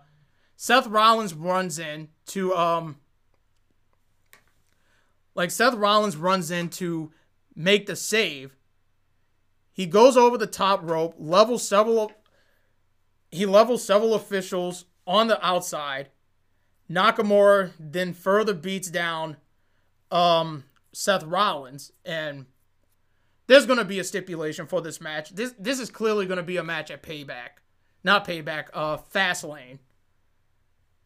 Honestly, I love heel Nakamura. I think heel Nakamura is great, but it's up to WWE to actually make Nakamura feel like a big deal and feel like a threat. That's just how I see it. The Judgment Day, they're in the ring. Damian Priest calls for everybody to rise for the Judgment Day. And Dominic Mysterio looks to speak. And he gets cut off by boos, which is so great to hear. He continues to speak anyway and brags that Rhea Ripley is holding the Women's World Champion. And you got Priest and Balor as the new undisputed tag team champions. Balor congratulates Dominic on 1 year in the Judgment Day. And he thanks Ripley for being the voice of reason. He then tells Priest that despite their ups and downs, they managed to make it to the top and gives a shout out to him and JD McDonough for having his back for the past 20 years. And himself for becoming the Grand Slam champion. Ripley says that she gave Priest and Balor an ultimatum last week, but they managed to rise on the occasion. She says that one thing has been aggravating her, and the fact that their focus hasn't been about them and their accomplishments, but the focus is on Jey Uso taking the attention away from them as the newest member of Raw. Now she continues. Now she says that as she's concerned, the bloodline has fallen as they have risen. Then JD McDonough comes in, and he has something in his hand. Now, Priest tells him to make a reason to come out. And he says, look, I have a good reason.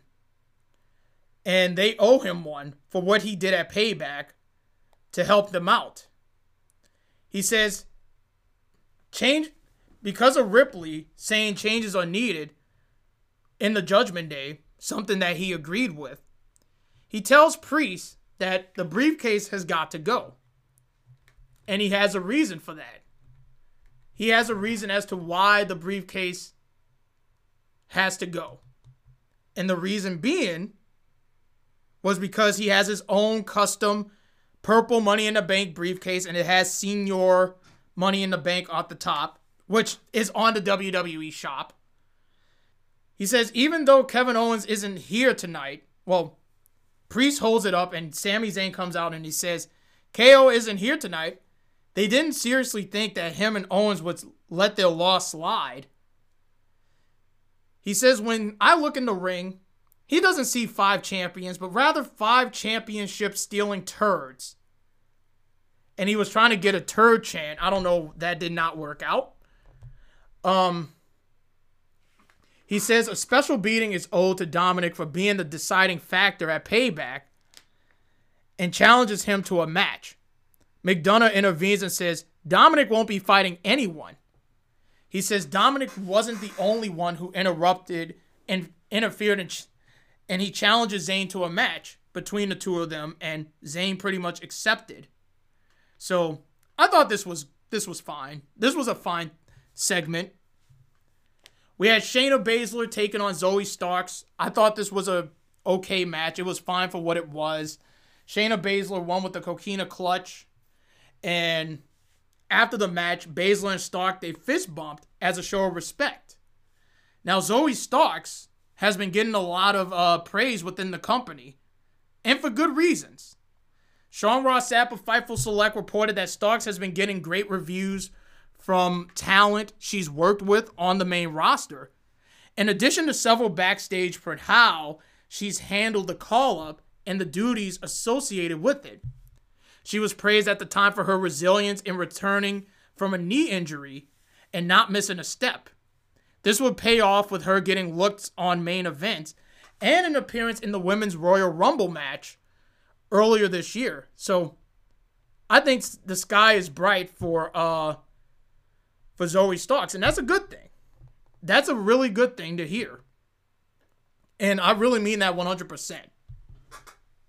I think she's going to be a bright star heading into the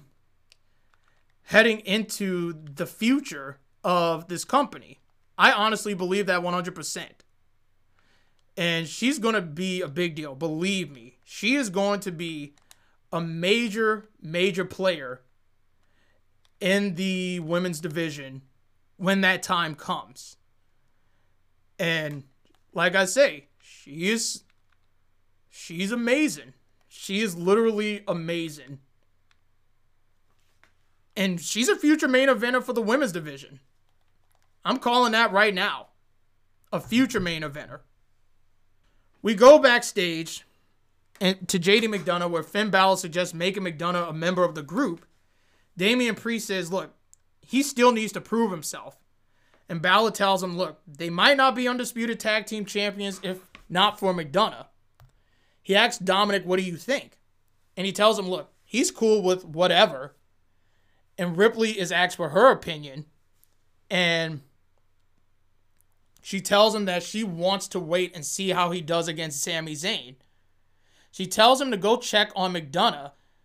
And Balor invites Priest to tag along. Dominic looks to join them, but Rhea Ripley stops him and tells him that she needs him to make sure everything goes smoothly. With McDonough goes smoothly. So that's one thing you could keep an eye on. Raquel Rodriguez took on Chelsea Green. This was filler. If you're wondering where Piper Niven was, she was dealing with a short illness. That's why we haven't seen Piper Niven. Again, those women's tag titles are cursed. But anyway, after the match, Raquel Rodriguez grabs the mic. She says, I spoke with Adam Pearce about what happened during her match at Payback. She says Pearce has granted her a rematch for the title next week, with Dom being banned from ringside. So, next week, I know this is going to be good, but I don't think Raquel is winning this again. No, I don't think Raquel is beating Rhea again. I would be shocked if Raquel won. I would be absolutely shocked. Backstage, we see Drew McIntyre, who's upset. He's looking for Kofi Kingston, and Matt Riddle sees him and tells him, look, calm down. But McIntyre, he's getting worked up, and Kingston then walks in and he's like apologizing to what happened earlier tonight. Riddle says it's cool, but McIntyre's not forgiven. He tells Kingston he's keeping an eye open in case any more accidents happen. I feel like this is going to lead to the New Day taking on Riddle and McIntyre. I think that's the destination we're going to be heading. But it was an interesting segment. But then we get weird. We get weird, folks.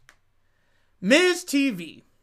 He welcomes fans, Miz does, to the show. And he says, I did not lose at Payback because I was robbed. He then introduces his guest, John Cena. And everybody should get the reference.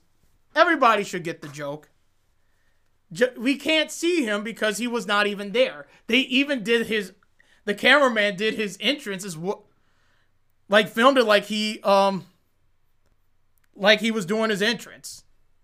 So he welcomes the invisible Cena to the ring, and he chews him out for his job as a referee. Then says something feels weird. He thinks he knows what's going on. He says he's been able to see through John Cena for the past 18 years. Miz asks if LA Knight paid Cena, if he offered him a job, or if he screwed him over. He says Knight's victory should be thrown out and tells Cena that he should be thrown out of the ring. Cena refuses to do so, and he shoves Miz. He takes off his jacket, fights the invisible Cena, hits him with the skull-crushing finale, and then makes it clear that there's nothing invisible about what happened to him at Payback. He said Knight took the easy way out and challenged him to a one-on-one match with no stipulations. He says Knight will fade away because his future success is a relic as Cena is in the ring. Then adds on that the fairy tale of Knight will become crashing and burning down with him. I take it that loss to LA Knight at Payback made Miz lose his brain cells, talking to an invisible person. Little Jimmy would like to have a word with you. Little Jimmy would like to have a word with you. Now, we go backstage to Jey Uso, who runs into Adam Pearce, and he warns him that someone from Raw will be traded to SmackDown, as per orders of upper management.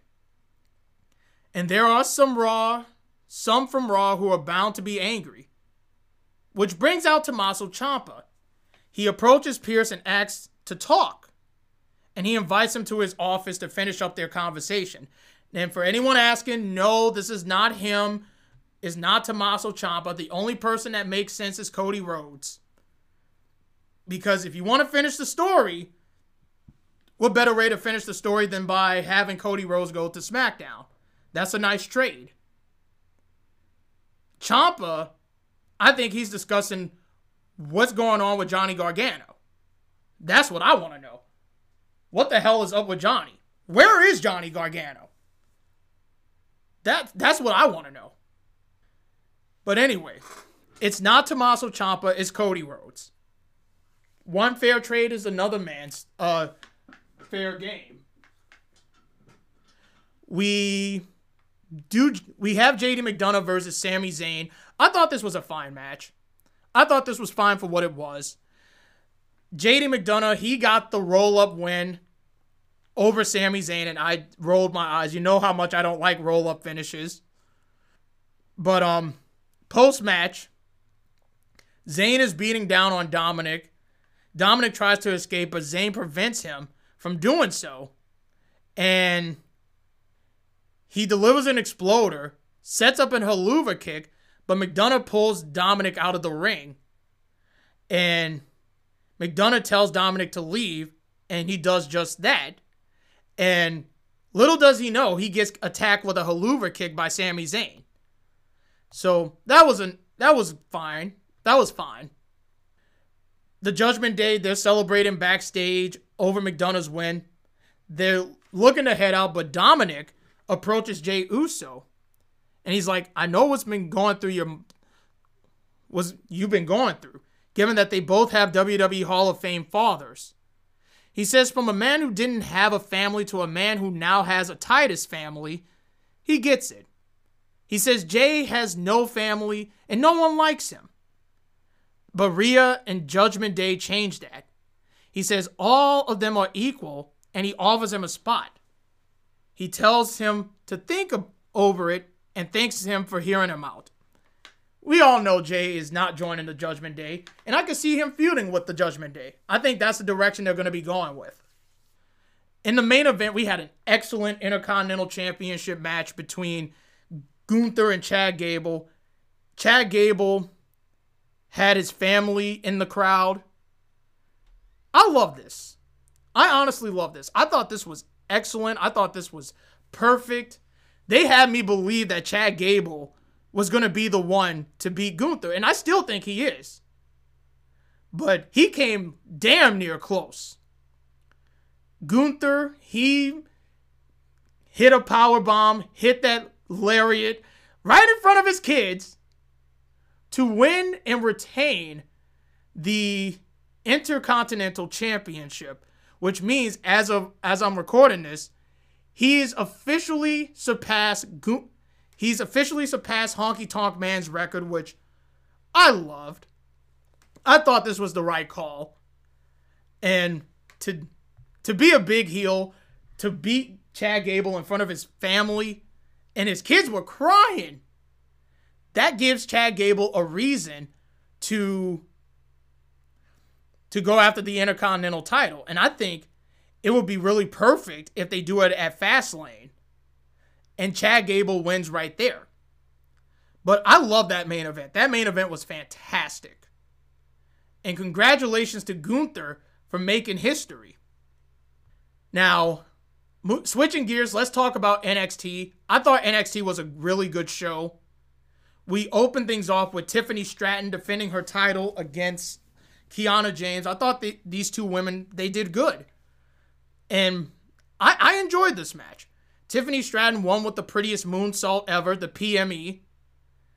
But after the match, Becky Lynch appears on the Titantron, congratulating Stratton on her win. And she says, I have won everything in WWE except the NXT Women's title. Then says, it's time the man has come around to NXT. And informs her that they will be colliding in a title match, which is going to be the main event, next week. So I don't know, and I'm being real, I don't know if they're going to pull the trigger. I think it will be a mistake. Like, if it's them pulling the trigger, giving Becky the token title run only for Tiffany to win it, that would be a mistake. I don't know, but we'll see how they book this. We had a really good match against Ilya Dragunov and Oro Mensah. I think all of the matches on NXT was really good. Post-match, Wes Lee comes out and he tells Dragunov that I have a date with Destiny. Your date with Destiny will be put on hold because I want the shot at Carmelo Hayes. Now, Dragunov disagrees and says Hayes is his, and then says he will whip everyone who stands in my way, and he dares Dragunov to try him. And he's like, I've been through hell and back, which brings out Carmelo Hayes to pretty much announce that next week is going to be Wes Lee against Dragunov, and the winner of that match will face Carmelo Hayes for the NXT title at No Mercy. I still smell a triple threat match between the two of them. I think that's the destination we're going to be heading. We have the Group B of the NXT Global Heritage Invitational. Nathan Frazier took on Duke Hudson. I thought this was good, with Nathan Frazier getting the win. And he's up on the board with 2 points. We had Tyler Bate taking on Daba Kato. Tyler Bate is a freak of nature. The fact that he picked up Daba Kato in the fireman's carry position and he spinned him around like it was nothing, that boy's strong. That boy's strong. But Tyler Bate, he beat Daba Kato. to win. We had Ali taking on Dragon Lee with Dominic as the guest referee. And the winner of that match would face Dom at No Mercy.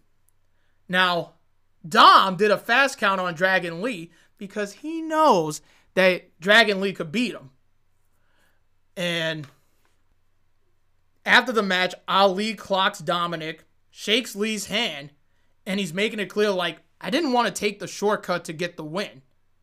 So we know where that's going. So Dom will be defending his title against Ali, and that should be pretty good. That should be a pretty good match. We go backstage to Trick Williams and Ilya Dragunov, and he tells Williams that, look, I meant everything I said last week. And he asks why he told Carmelo Hayes he could beat him. Williams asserts that Hayes can overcome him. And Dragunov asks if he's sure, and he tells Williams, you can either keep lying to Hayes or keep lying to yourself, which is a really good line right there. That was a really, really good line. We had Butch taking on Axiom in the Group A NXT Global Heritage Invitational. This was great. And this ended in a 12-minute draw. And both of them did great. I'm not going to lie. They did absolutely fantastic. Thea Hale took on Gigi Dolan. And the story they're telling is JC Jane is corrupting Thea Hale. And I like this. Blair Davenport got involved. She attacked Gigi Dolan. For what? I don't know. But we'll wait and see. But I thought they had a decent match. I thought that was the weakest match on the show. But it was still fine. In the main event, we had the no disqualification match between Braun Breaker and Von Wagner. I thought these two had a really good main event. They had a really good main event with Braun Breaker winning with the spear. After the match, Breaker hits Wagner with a chair, sends him crashing into the ring steps, and he uses one of the steps to hit Wagner on the spine. He drops the other one on his head, and the show cuts to black. Think of it like a fatality in Mortal Kombat. And I thought this was fine. I thought the ending was fine. It left me intrigued. And I can't wait to see what they have in store for us. I can't wait to see what they have in store with this whole storyline. But other than that, I thought NXT was a really enjoyable episode. I thoroughly enjoyed this episode of NXT. SmackDown Live took place at the TD Garden in Boston, Massachusetts. Wasn't feeling this show that much, and not only that, I had a virtual meeting, so I managed to watch it while I was in the meeting, so that makes it even better. But other than that, something just felt off. You know, you didn't have Roman. John Cena was in India for their Superstar Spectacle, and there was some good things. There was some good things on the show, but just was to say the least. It was a meh episode of SmackDown. They started things off with Charlotte Flair and Shotzi taking on Bayley and Io. I thought they had an alright match. Really nothing special. Bayley, she was going to go for her elbow drop when she got distracted by Asuka. And she took the women's title from Dakota Kai. That distracted Bayley. She got big booted off the top rope. Shotzi hit her DDT finisher for the win. So clearly she is still feuding with Bayley. But the match I did not care about. What I cared about was what happened after the match. And this was something that I have been waiting for a long time. You had a stare down with Io and Asuka.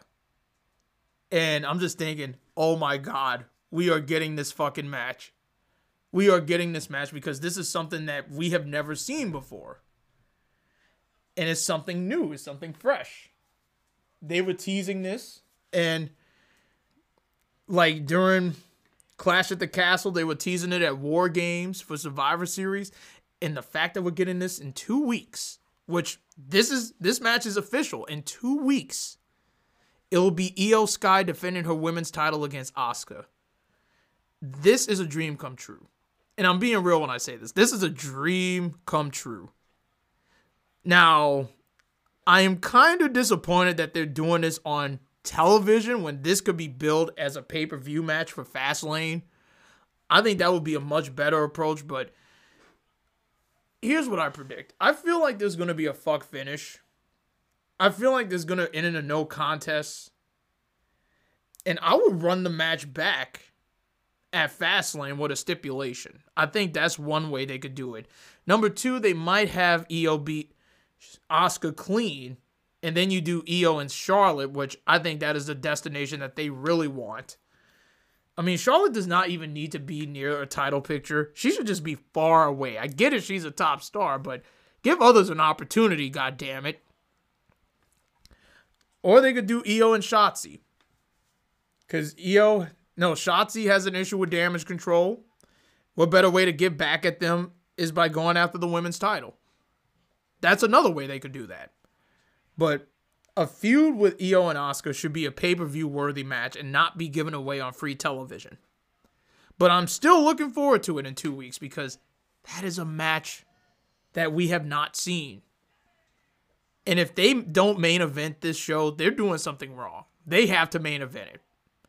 Because I want them to go over the limit. And I really mean that wholeheartedly. I want them to go over the fucking limit because Io and Asuka are one of the best Joshi wrestlers right now, in my honest opinion, that WWE has. And I heard I was on Twitter and somebody brought up an idea of Kairi making a return for that match. I don't think that's going to happen. I think it's going to be around November. Because if you look back, and I mentioned this a couple of episodes back when I talked about Kairi coming back to WWE, I literally said that if there's one person who has an issue with Bayley, who has unfinished business with Bayley, it's Kairi. Who got written off of television? Who wrote her off of television? Bayley did. And what better way to get back at Bayley by not only beating her, but going after Io, which would be a nice little story you could do because Io and Kairi, they were best friends. And hey, WWE, I'm giving you ideas. I work for free. You don't have to pay me. I mean, you will have to pay me. But I'm just messing with you. You don't have to pay me. You don't have to pay diddly shit. But take that idea into consideration. I would keep that title on Io, possibly until, I don't know. But I want her to have a long run. Because Io has proven that she is one of the best. And you're having the best NXT Women's Champion in Asuka, and possibly one of the best in the world, taking on the best in the world. And I'm all in for it. I just hope they play their cards right. And I think the crowd should be invested in this because this is a match we have not seen. We go backstage to Jimmy Uso and Paul Heyman. Now, Jimmy claims that I'm still in the bloodline, given that no one informed him that he was out of the stable. And Heyman said that neither Solo Sikoa or Roman Reigns is in Boston. Solo was in Boston, so he was clearly lying. And he says Jimmy is not in the group because Reigns has not declared so. Then he tells him he will handle the tribal chief while Jimmy handles AJ Styles in their match later tonight, which is the main event. So he's walking off and he encounters AJ Styles. He says Styles has enough problems in his life and has no business entangling with him. Styles gets in his face when Jimmy Uso appears out of nowhere and just, I believe, kicks him in the face. And he leaves after that.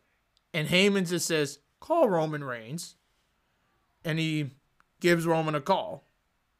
So, but later on backstage, I do want to mention this because it's the OC. Now, Luke Gallows, he's doing his Howard Finkel impression, which is still spot on. you got Anderson and Michan, they're laughing. AJ comes in, he is not happy. He's just so PO'd. He's pissed off. And he's like, you guys saw what happened backstage with me and Jimmy? And Carl was literally trying to tell him, you got to stay away from the bloodline business. And AJ doesn't care about that. He smacks the phone down, and he's like, I brought you guys in for a reason. And if that's the case, if y'all going to continue acting like this, maybe I don't need you at ringside for my match. And that was just a frustrated AJ Styles. But what I see, because I know people are saying on social media, oh, they're about to break up the OC. They're about to break up the club. No, they're not. I think this is AJ's way of trying to make Gallows and Anderson be taken serious instead of acting like goofballs. Which, that's what they've been doing on their entire run. They were nothing but a joke. So, if they take them seriously, and I hope to God WWE does this, then maybe you get a little sprinkle in that faction warfare. And not only that, you present Gallows and Anderson as a serious threat to a tag team division. As for Mia Yim, I want her back in that women's division. I want her to showcase what she can really do because she hasn't even given that chance yet. And that is a big problem. So hopefully they can resolve this. We go to LA Knight, who is still over as fuck. He addresses The Miz. He addresses that segment on Monday Night Raw and says his theme song says, I came to play. Now Knight says he isn't here to play while Miz is playing dress up as John Cena. He says he didn't need John Cena's endorsement at Payback, but he has all the respect for him, and Miz has a bitter pill to swallow. So he looks to accept the Miz's challenge, but Grayson Waller comes out, and he says Miz ran through Cena on Raw before he gets ahead of himself, accepting Miz's challenge. He welcomes Austin Theory, and they brag about their win against Rey and Santos last week. And he says they're the only undefeated tag team. And Knight tells the two of them to go get their mothers about it instead of him. Theory says Cena helped Knight defeat Miz. And of course he brags about his WrestleMania win, which doesn't mean shit. And I mean that wholeheartedly. It doesn't mean shit at this point. I think everybody can agree with me when I say that it just does not, like, I just do not care about him bragging about fucking his win, like his fucking win over John Cena at WrestleMania this year. It did nothing for him. It did nothing for him. Now, he reminds Knight that he's already defeated him and says he's been here. And he tells them to soak up the 15 minutes of fame because he won't be well known after he's done with him. So Knight, he takes a few shots at Grayson and Austin Theory. And he dares Theory to meet him in the ring for the match, which we got the match, which was good. It was good for what it was. And it was a nice win for LA Knight because LA Knight is super over. He's getting a mega push. Now, we go backstage.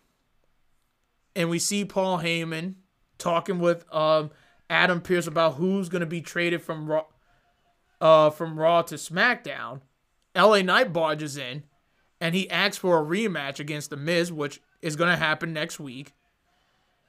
And Heyman was conversing with LA Knight. He's trying to be this nice guy. He's like we haven't properly introduced ourselves. And he's like, my name's Paul Heyman, yada, yada, yada, blah, blah, blah. But other than that, it was fine. It was fine. The Judgment Day.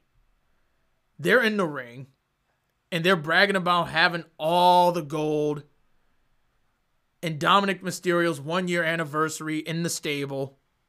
Now, Dom was trying to talk. The people in Boston, they booed the shit out of Dom. You could barely hear what the fuck he's saying. Now, most people were saying, oh, this was piped in Like, I know there were some people who were there. They said they booed the fuck out of Dom. The Brawling Brutes come out. Ridge Holland and Butch appear, take an objection to Dom's statement about Judgment Day being the most dominant group in WWE. Holland tells Judgment Day they should be worried about Butch, which Balor laughs. He tells Butch that he doesn't care about him and Butch snapping his fingers. The Brutes then send Judgment Day crashing to the outside, which leads us to our match, which I thought it was good. I thought this was a good match, but we knew what the outcome was going to be. Judgment Day, they got the win over the Brawling Brutes. Now, after the match, Bobby Lashley and the Street Profits, they don't have a stable name yet. They come out and they put the Judgment Day on notice. So, Faction 1, Faction 2, and half of Faction 3, and possibly 4. Because AJ Styles took on Jimmy Uso. I mean, it was main event Jimmy. But the match was pretty meh. Not much I can say about it. It was meh. But AJ Styles, he got a much needed win over Jimmy. After the match, Damian Priest comes in. And so does Finn Balor. They blindside AJ Styles. Toss him to the ring for Solo. Like a peace offering. And he hits a Samoan spike to AJ Styles. And they're staring down the Judgment Day as the show goes off the air. Now, the way I looked at this, I thought they're setting up something as a faction warfare. You got Bobby Lashley and the Street Profits. You got the Judgment Day. You got what's left of the Bloodline. You got Jimmy, Solo, and potentially Roman. And you're going to have the club in this, AJ Styles in the OC. That's a faction warfare right there. Now, I don't know if this is going to set up War Games. I don't think it's going to set up War Games. It's just a hunch, but I honestly believe that this is going to be something I think everybody's going to be keeping an eye on. But other than that, SmackDown was pretty meh. And that's it for this episode, guys. I am getting the heck out of here. Thank y'all so much for tuning in and listening to this podcast. It really means a lot to me. Follow me on Twitter, Shino D Phoenix. I mean, I'm not calling it X. Follow me on Instagram, CoolManSip. That's CYP, by the way. Follow me on Kick and Twitch, Shino Phoenix. Follow me on TikTok, Shino D Phoenix. Like the Facebook page, No One's Ready for Wrestling. And subscribe to my YouTube channel if you haven't gotten a chance. Please do so. But until then, take care. Be safe. Support wrestling as much as you can. And this Phoenix flies off. Have a great rest of your weekend, guys. Peace out.